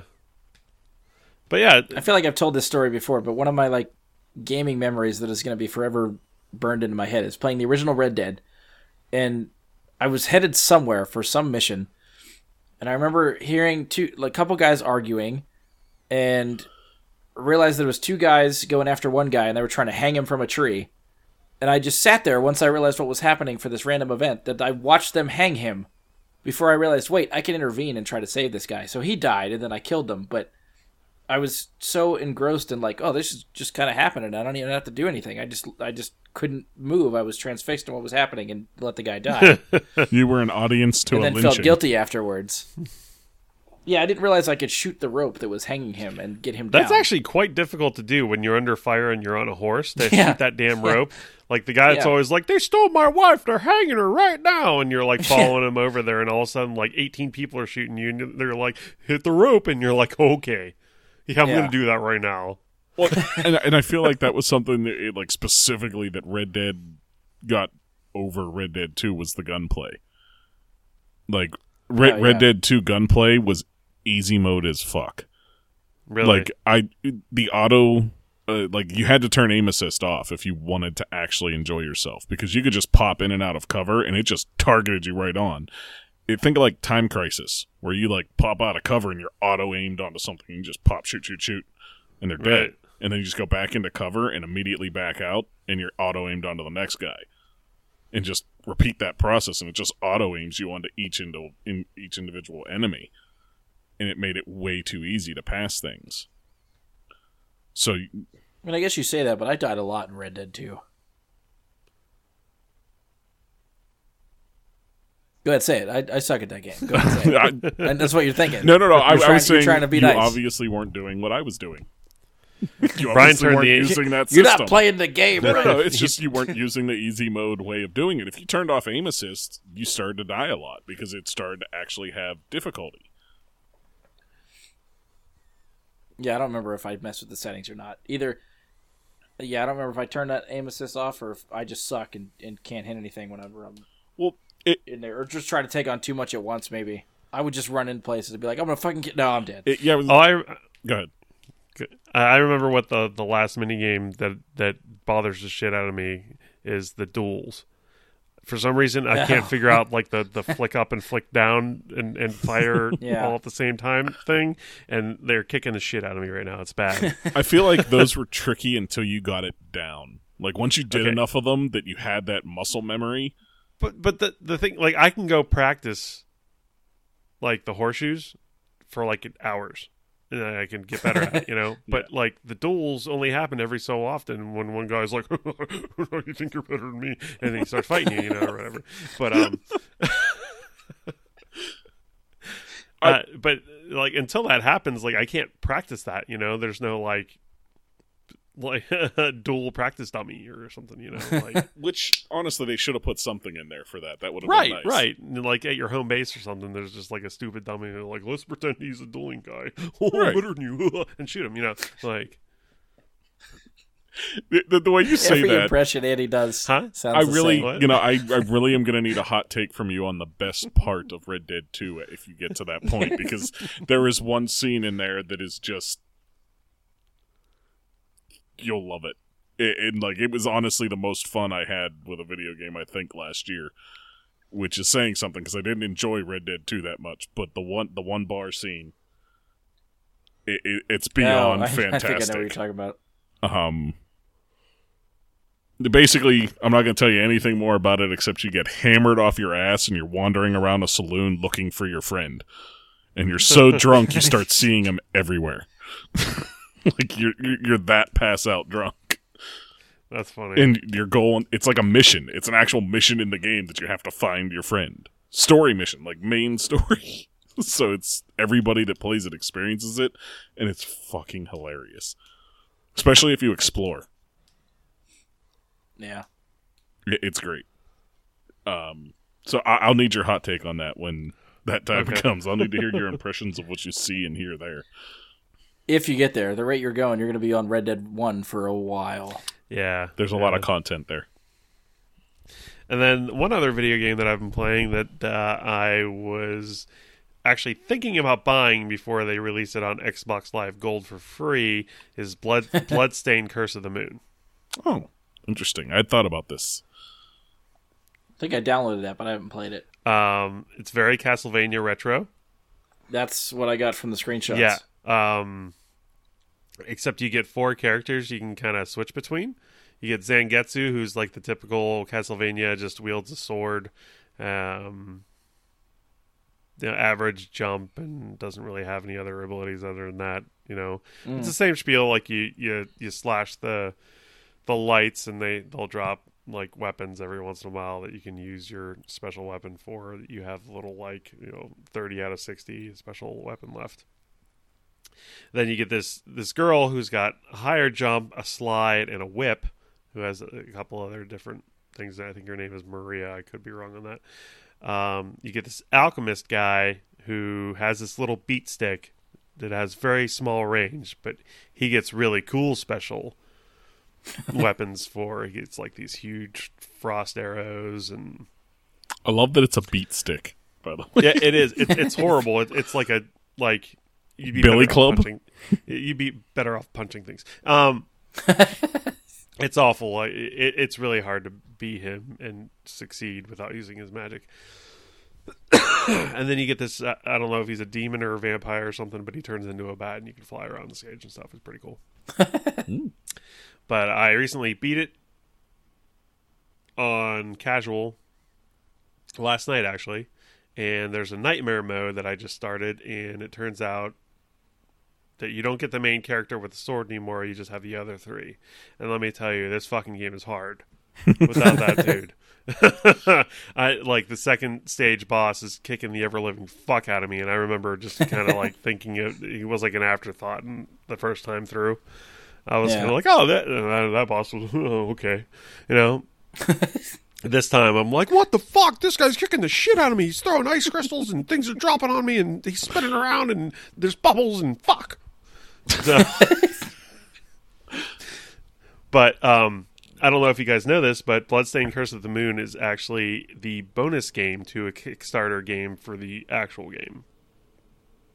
Oh, okay. Wait, say that again. Okay, so it's called, I believe it's called Bloodstained: Ritual of the Night is the Kickstarter game that got released, and I believe it's one of the guys that originally worked on a lot of the Castlevania games. He's supposed to be like the godfather of the genre or something. And it got kickstarted, and they said that they would release this like neat little retro platformer game in the vein of Castlevania. And that's what Bloodstained: Curse of the Moon is. They released it before the actual Bloodstained: Ritual of the Night, like the actual AAA game that's supposed to be coming out. Okay, so the AAA game is not going to look like this game. No, it's actual graphics, but it's still the same style, I believe, like the platformer type thing. Yeah. And there's actually really cool trailers for both, so I would recommend checking out the trailers. Pretty cool. It's well, I mean, I'm assuming you both got it for free, so it's not going to cost you anything. You want to give it a try, but if you want a little bit of retro to you, I mean, it's got the cool retro graphics, cool retro music, storylines, little weak, but retro. but it's retro. You get a few little scrolling words, and then you're like, haha, here we go. But I think they did a good job incorporating a lot of neat things that you wouldn't expect from a retro game in this game. Like a lot of the boss's mechanics and stuff mechanically are pretty awesome, and I'm really looking forward to Bloodstained: Ritual of the Night, which is the one that should be releasing that I believe is a AAA game. So yeah, I'm looking forward to this. I believe it's slated for this year at some point. Awesome. Okay, cool. I don't know if they coincide story-wise or not, but yeah, I can't say it enough. I've had a blast playing this game. So especially for free. For free. Fuck. Yeah, I was going to spend fucking, what was it, like $15 on it, and then it was like, one day I turned on my Xbox, and I'm like, download. That's what happened to me with Celeste. Of course. Because I was like... Today is what? The last day of February, so chances are it's not free by the time people hear this podcast. Ah, fucking hell, man. Sorry, guys. Yeah, that's the same exact thing happened to me with Celeste. I was about to buy it, and then popped up on Games with Gold. There you go. Sometimes it's better to wait them out. Yeah, I mean, I buy every game with gold. Like anytime there's a free game, I claim it. I claim it, but I don't download it. Same here. It's like, hey, we're downloading you, and I'm like, no, fuck you, exit. Yeah, I just have a want to back be catalog able of to games with gold, and I know several of them I'm never going to play, but I just grabbed them because. Yeah, like, hey, one day I might want to play this piece of shit, but because some of those games, honestly, they look like a piece of shit, really. Yeah. Some of them you're like, yeah, okay, well, that's free. All right. But this one, yeah, good times so far.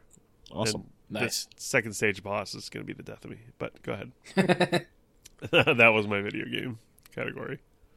All right, Mike, I think you're up. I'll stick with the video game category, and I'll touch on Games with Gold as well for this month. And Brian, I texted you about this one on, just to make sure you didn't miss out on seeing it. Jedi Knight, Jedi Academy was up there, the original Xbox game.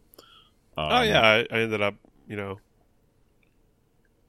I didn't install it, but Oh, I installed it, and I played it back in the day, and I'll be playing through it again. Probably thinking starting another like the new playthrough of that Monday. Can't wait to jump back into that game. It's been a long time, and it was an awesome experience the first time around. And gaming other than that, there's a couple games I've been playing. One I came back to recently is a mobile game called Marvel Contest the Champions. The company that runs it has gotten quite a bit less predatory with their practices, called Kabam. And now, actually, thankfully, due to the changing status of the X-Men and Fantastic Four and all that, they're being incorporated into the game finally. So, for those who don't know, the Contest of Champions is a 2D fighter, gesture-based, but it's much, much deeper than many of the other ones I've played. The combat system actually requires you to pay attention, to know things, to parry, to intercept attacks, to actually play it like a fighting game with simple gestures. It's a lot of fun. It's a collecting game just as much as it is a fighting game. And definitely worth hopping into and trying. You can play for free, and it's a lot more forgiving than it was years ago when I quit playing the first time, because the company that was running it then was just flat out fucking evil with how they handled things, and they're no longer quite so evil, so definitely a shift to the improving nature there. Onto my early vote for Game of the Year, which I hope the game I talk about after trumps that over, but is Resident Evil 2 Remake. I keep trying to start up other games, and I keep going back and saying, just one more playthrough on Leon B or on Claire A, or just something where it's just so much damn fun to play this game. And seeing how fast you can make a run through, just like, the original Resident Evil 2 is amazing. And I've told everybody that can hear it, play this game. It is not a simple paint job upgrade for Resident Evil 2, the way that I feel like the first Resident Evil remake kind of was a paint job upgrade. This is much more of a complete overhaul. This game was rebuilt from the ground up. Mr. X is an annoying bastard in every mode now, not just B scenarios, which is just... Some people might be annoyed by it, but I find it just outright fun that he puts you under pressure for the entire time after your first encounter with him. I'm pretty much ready to move on from that game, thankfully, because I did finally get my S Plus on hardcore. That's...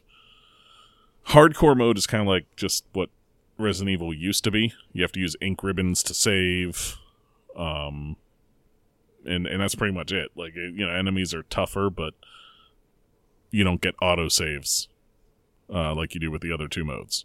You have to go back to actually using ink ribbons again. And S Plus required, I think it was under 2.5 hours to beat it, to get the hardcore S Plus and unlock the unlimited rocket launcher. Which, I played through again with the unlimited rocket launcher just because I didn't do all that work not to just blow shit up for fun for a while. And honestly, the rocket launcher is so satisfying in that game. You hit a zombie and it just explodes into a million pieces. It's wonderful. Other than that, I've been replaying Dark Souls and Bloodborne to prepare for the upcoming release of Sekiro, which comes out March 22nd. That game looks really cool. I cannot soak up enough From Software content. The games they've made so far have kind of like progressed in difficulty. To the point where like Bloodborne is definitely the hardest game in the series. It's unfortunate for me that it's PlayStation only, because I struggle with a PlayStation controller a lot more than I do with Xbox. But it just keeps stepping it up, and it looks like Sekiro is like that next step in difficulty. And yeah, everything I see of the game. It's one of the few games I've pre-ordered for a physical copy in a long time. And I think with the pre-order, I'm getting a katana letter opener, which looks kind of fucking awesome. That's kind of neat. Yeah, I mean, like, I asked... Does it have a sheath and everything? Oh, yeah. Yeah, it has, like, a stand. Nice. And, like a sheath. So it's like a little mini display sword, but it's a letter opener that I'll never use, because who the fuck uses a letter opener? Who the fuck gets letters? You're going to walk around your house and be like, I'm a giant with a small katana. I wasn't until you said that. Now I'm definitely going to do it. It's Sekiro is my most anticipated game for this year, without a doubt. I think I was talking to Brian the other day when I said, the Dark Souls games of the last decade, that's my favorite game series. And Sekiro, while it's not going to be a game that falls into the same, I'd say, even category as Souls games, the combat's going to fall into that category, but the difference upcoming with Sekiro, the main difference is that we get a narrative-focused adventure here, where our character is not one that we create. We do not pick up different weapons throughout the world to use and choose our own build. A lot of those type of RPG elements have been taken out, but it looks like they've done that in part for the story and in part so that they can ramp up the difficulty based on the specs of your individual character.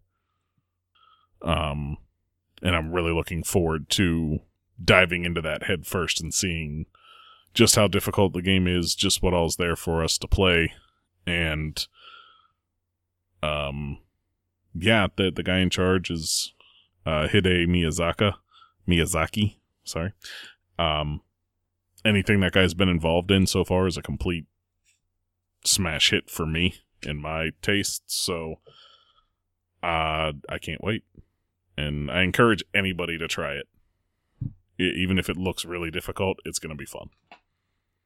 Is that all platforms? Yes. Okay. Yeah, thankfully... Yeah, I didn't know if it was going specific to PlayStation or something. No, thankfully not. Bloodborne's the only one they did that was. I'm not really sure why that is. But Bloodborne is a game, if you haven't played, that is so good to not be missed by any gamer. I want to say Game Informer on its recent top 300 games of all time had it at like number 30. So, top 10% game of all time. I'd say that's a pretty good gauge for that one. Yeah. Definitely one not to miss. Difficulty spike is really high for that one compared to the others, but it's worth it. It's absolutely worth it for the story, for everything, especially if you like Lovecraftian horror. Bloodborne is right there. If you like the more... Gotcha. I want to say Sekiro, they said it's going to be similar to Tenchu. Those games, which I never played. But more stealth, ninja focus kind of stuff than previous installments.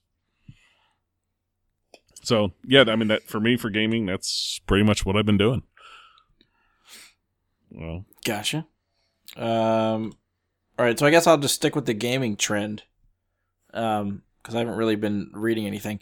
And I'll try to burn through some of these, because some of these are just the same crap that I've been sort of playing all the time.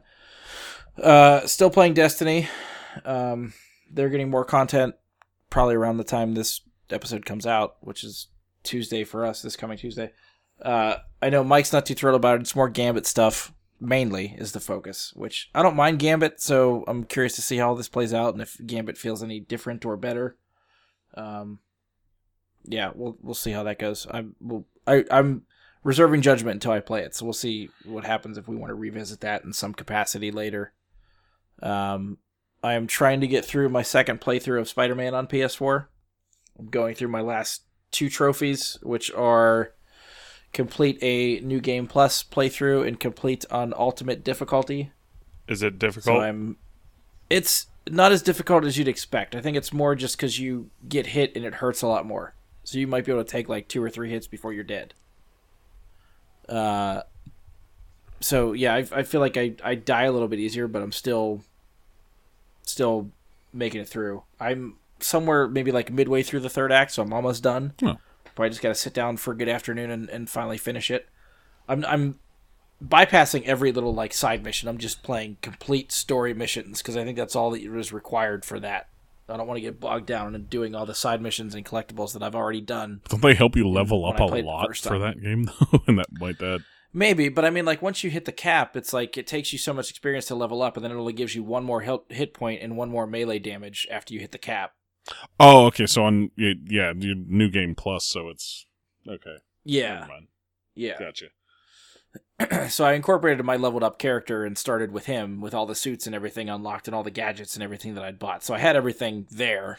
I was just trying to beeline it through the story. So do you feel like that mode is forcing you to use more diverse combat, per se, than the normal mode was? Because that was my only issue with normal difficulty with Spider-Man, was that I felt like you didn't have to be very intuitive with your combat choices. Yeah, I feel like I'm still running with my staples. I'm not really switching it up too much, doing stuff. Okay. Yeah, like I said, I think I expected it to be harder. I'm surprised I'm getting through it as easily as I feel like.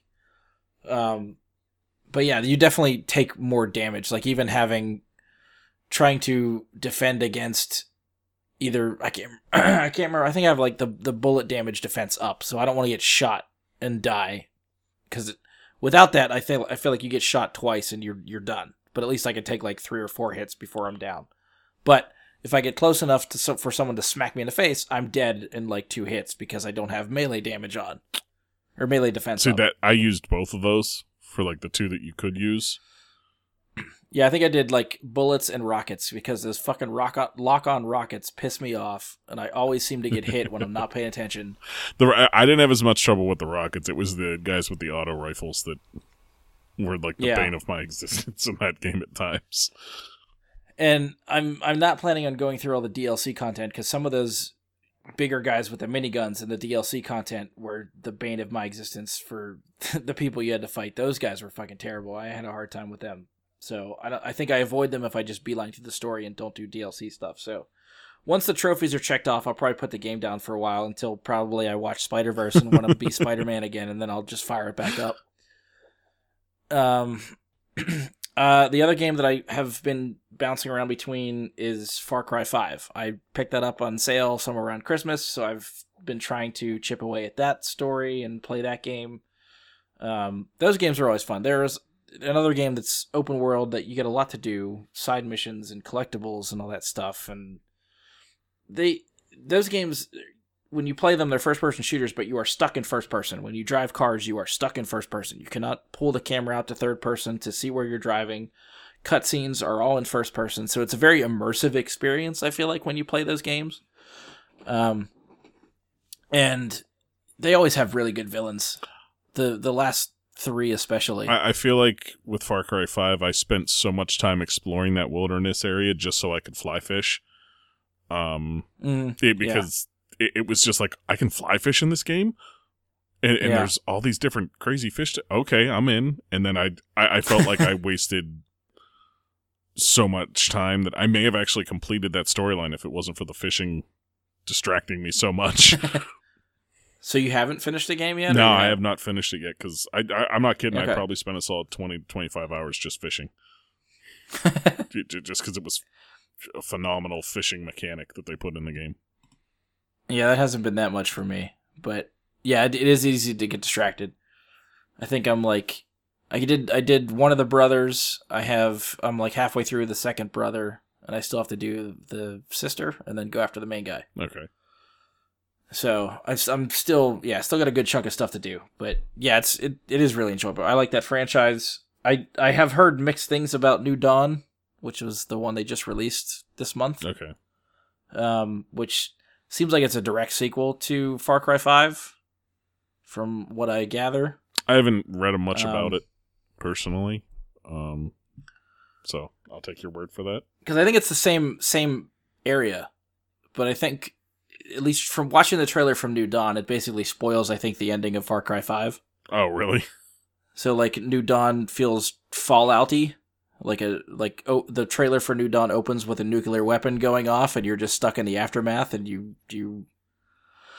So, obviously, something happens at the end of Far Cry 5 to trigger a nuclear explosion or some sort of bomb going off there to fuck everything up. So, sure. We'll see what happens when I get there. Yeah, and then the only other thing I'm looking forward to, Division 2. I have held off on Anthem, even though I was really, really hyped for that game. It hasn't been getting reviewed very well. No, it hasn't. Everybody's bitching about shortness of content and endgame buggier than the Canadian wilderness in summertime. That too. So I as much as I wanted to get it day one, I decided to wait. I'm glad that I did. I probably will pick it up when it goes on sale, and I'm hoping by then they've ironed out some of the bugs and it's a little bit more of a solid experience.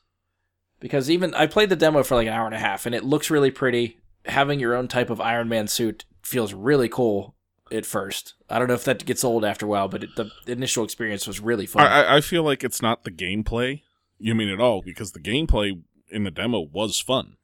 The gameplay looks amazing. It feels fun. It you've got a lot of options with 4 different types of suits, and it has a lot of positives going on there.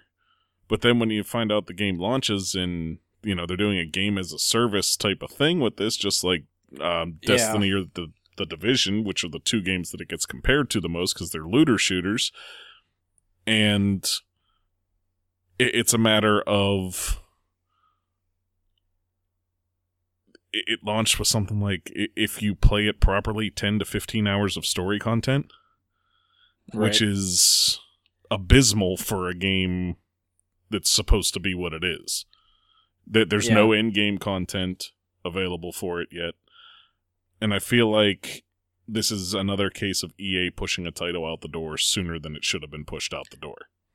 I know, and I really do not... I'm crossing my fingers this does not lead to EA shutting BioWare. It's not performing well, so an EA is quite reactionary. Right. So I'm hoping they're going to give it the benefit of the doubt, and they've invested this much money in it that they can just let it sit there. EA is making a shit ton of money off all their sports titles and microtransactions and other games that hopefully they're making enough money to let the studio go and see what happens with this. But it's not like BioWare has a bad track record as far as money goes for them. I don't know. Their last 2, counting this as one and Mass Effect Andromeda, both underperformed drastically. So true. Considering those are both supposed to be AAA titles that are supposed to make millions of dollars for that company, I don't know. I feel like right now they're definitely in a big hole with Anthem because they were supposedly working on this for, 6 years? Some ridiculously long time. From what I understand, Andromeda did not do well. And at that point, they pivoted to Anthem.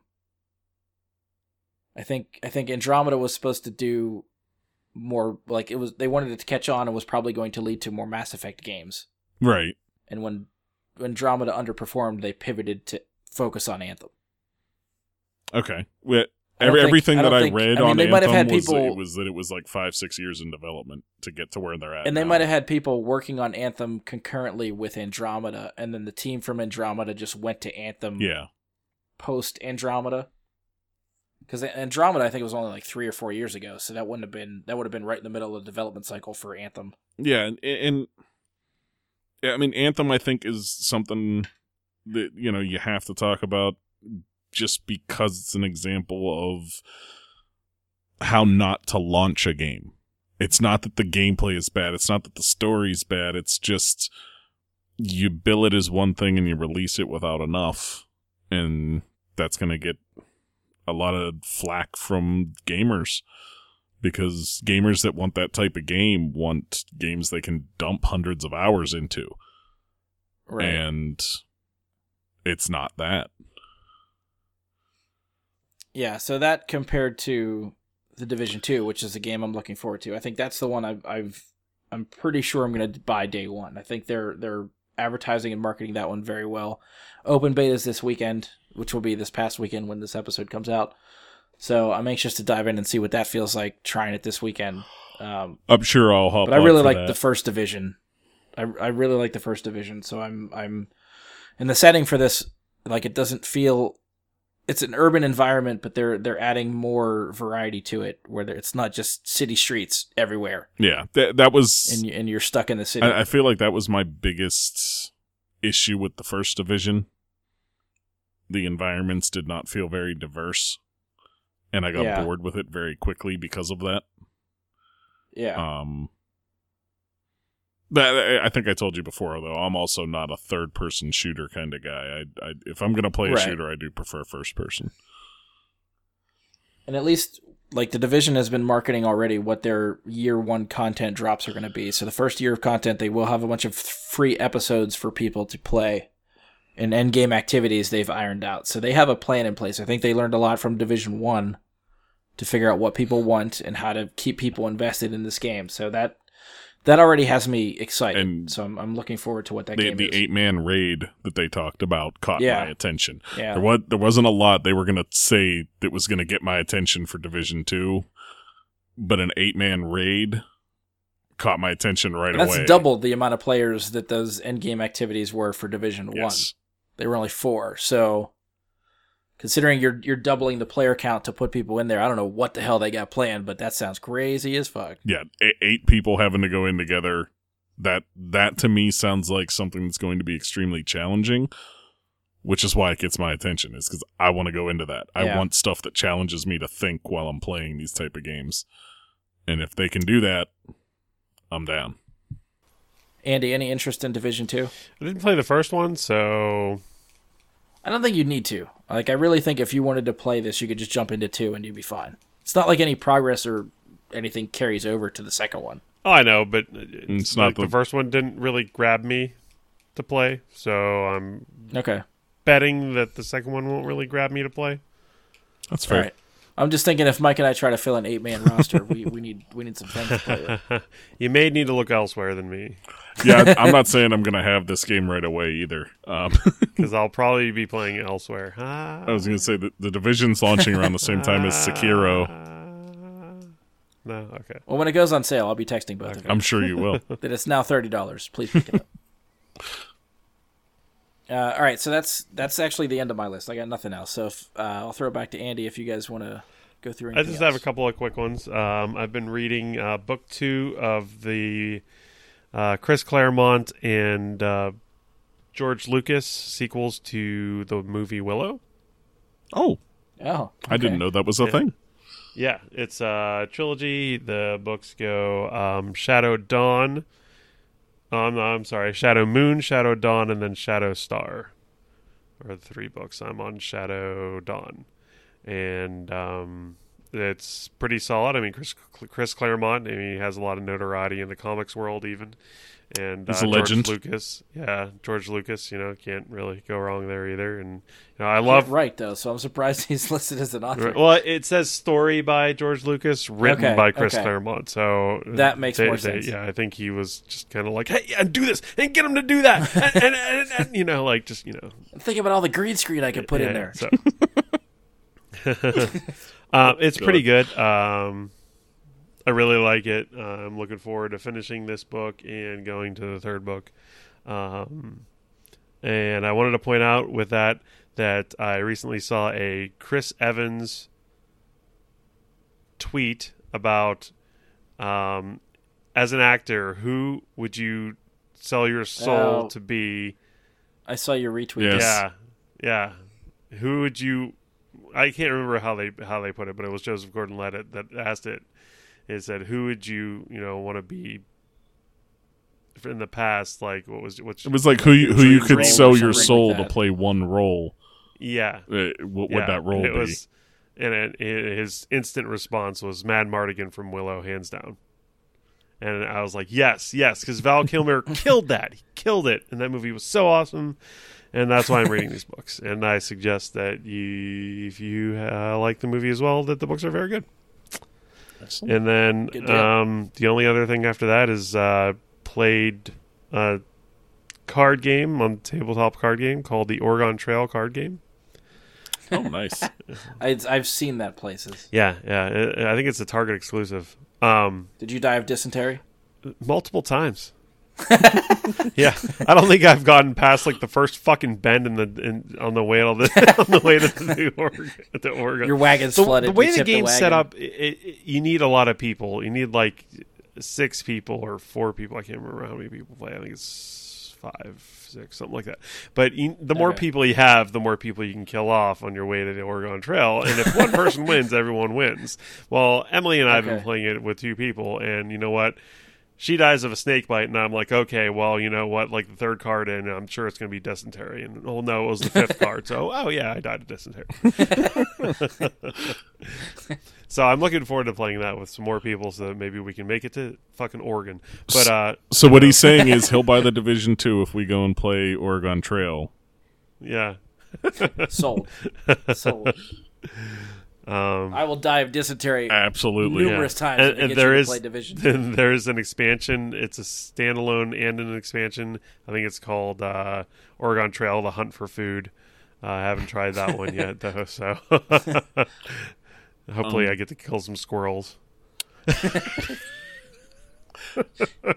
feel like anybody like that's like 25 and younger has no idea what the fuck you're talking about. I hate it when you guys don't know. That was the only game that was on like school computers back in the day. Yep. But that's all I've been really up to. So. In terms of the tabletop card game, you actually reminded me. Amy and I picked up Boss Monster. That is a great game. I love that game. I have it, and I have most of the expansions. We bought. I haven't played the expansions yet, but the original is really good. I have the 2nd edition. Like I have the first Boss Monster, and then I have the whatever the mini bosses. I have that, and then I have the silver box as well, which is just like the 2nd version of the main game. It's like as opposed to like the Rise of the Mini Bosses added different mechanics to it. So you add like a mini boss to a room, and there's coins in the Rise of the Mini Bosses, and it's a whole different mechanic. You can play it by itself or add it to the main game. But the silver box is just a big addition to the first game. Okay. Or you could play it by itself. Yeah, I mean, it's a completely contained game or an addition.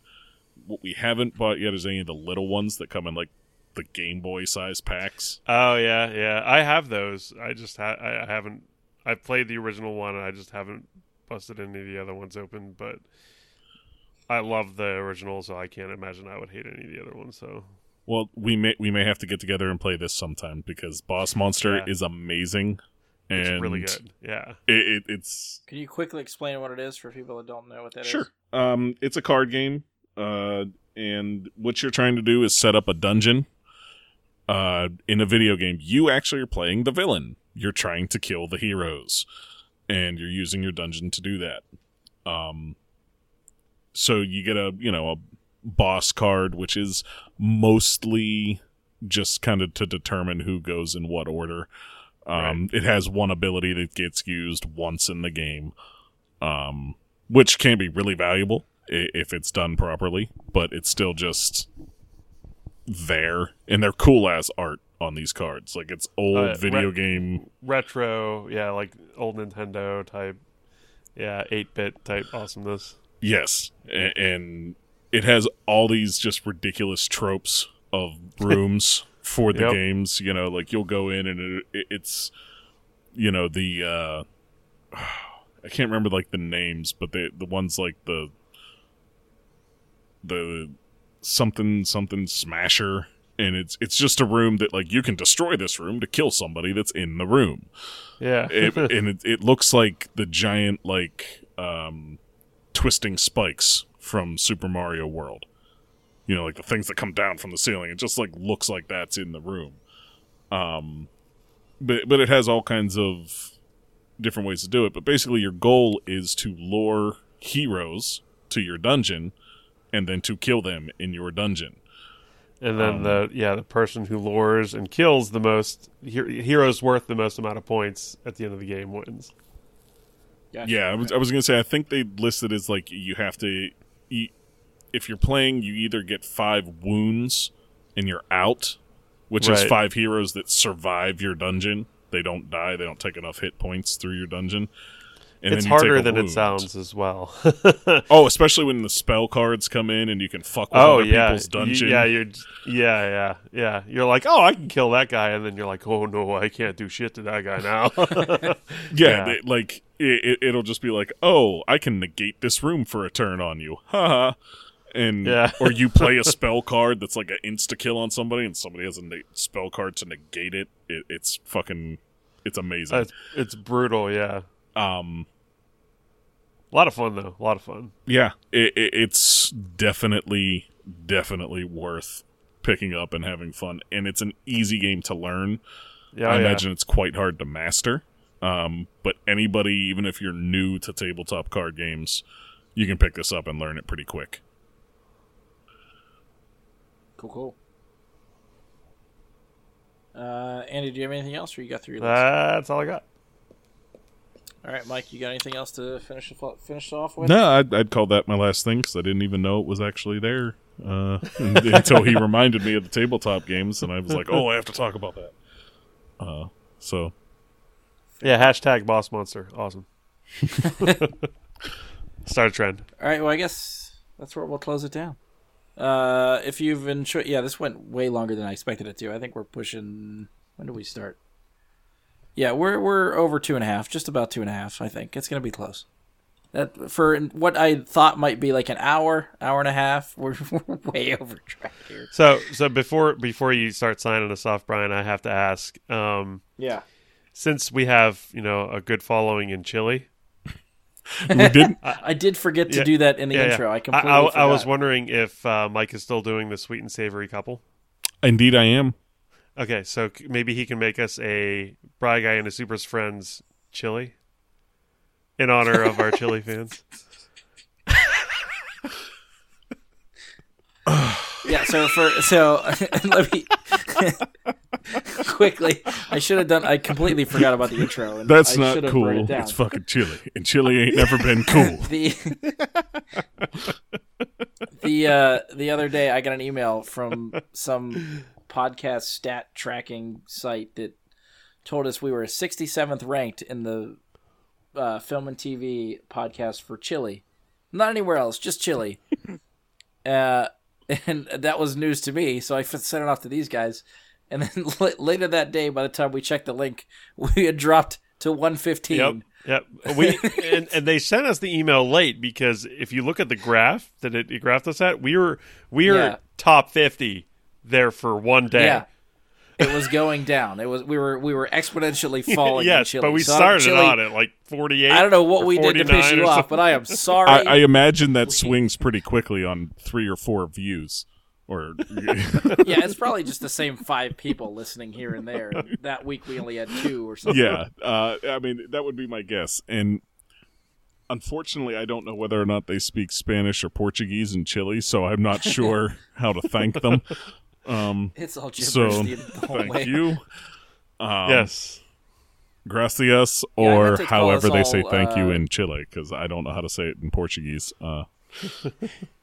I meant to intro us all as International Pop Sensations because I feel like that's what we are now. That's an official title. Yeah. So yeah, Just think, if we can get Koreans involved, we could get Ian back on the show, and he could actually be a K-pop star. I say we just send him over there and just let him do some on-site reporting and just get him out of here. doesn't somebody do that? Doesn't somebody send like really kind of off the wall people to weird places, and then they're like, yeah, let's see what happens. Probably. I think Ian would fit in perfect over there. You know what? I don't care where we send him to. I want Ian to do some on-site reporting for us from That somewhere. would be awesome. It'd be so great. Trisha Takanawa. I just want to hear Ian just talking to random people on the street, just asking them questions about something. Do you want to buy some magazines? Shit. So, All right, Mike, Super Friends Chili All right. in honor of Chili. I will, you know what? I am perfectly willing to do that, and maybe that can be our lunch when we're over at Josh's place. Oh, it sounds like as long as it doesn't make me go to the bathroom 20 times. Well, I'm going to work it out this way. It's going to be Super Friends chili because I'm going to take an ingredient that each one of you recommends, and I'm going to use it in the chili. Oh, yeah, God. perfect. I don't know if that sounds good or not. Well, It'll be to a certain extent. If somebody's just an Okay. asshole and is like, It's put like Carolina James Reapers in it, I'm going to Yeah. say no. Scorpion pepper. For whatever reason, my first reaction was like fruit roll-ups. Incorporate some Oh, fruit fucking roll-ups. God. What the hell are we going to be eating? We're definitely going to be shitting our brains out, all of us. As long as it doesn't make me shit. This is Put some Ian fruit live roll-ups from in the toilet. It's one of those games of chicken just to see if you actually do it. If I suggest anything, will you go with it and see what happens? If you guys promise to eat it, I will promise to cook it. Oh, this just turned into a very deadly and serious game. Naga Jalaki. All right, I'm signing us off before we keep talking about this. If you've enjoyed the show, please stop by iTunes, leave us a 5-star rating and review. Be sure to share, subscribe, favorite the show. As always, you can find us on Facebook. Search Bry Guy and Super Friends or go to facebook.com/Bry Guy Super Friends. You can send us questions, comments, topic suggestions. You want to join the conversation, that's probably the best way to do it.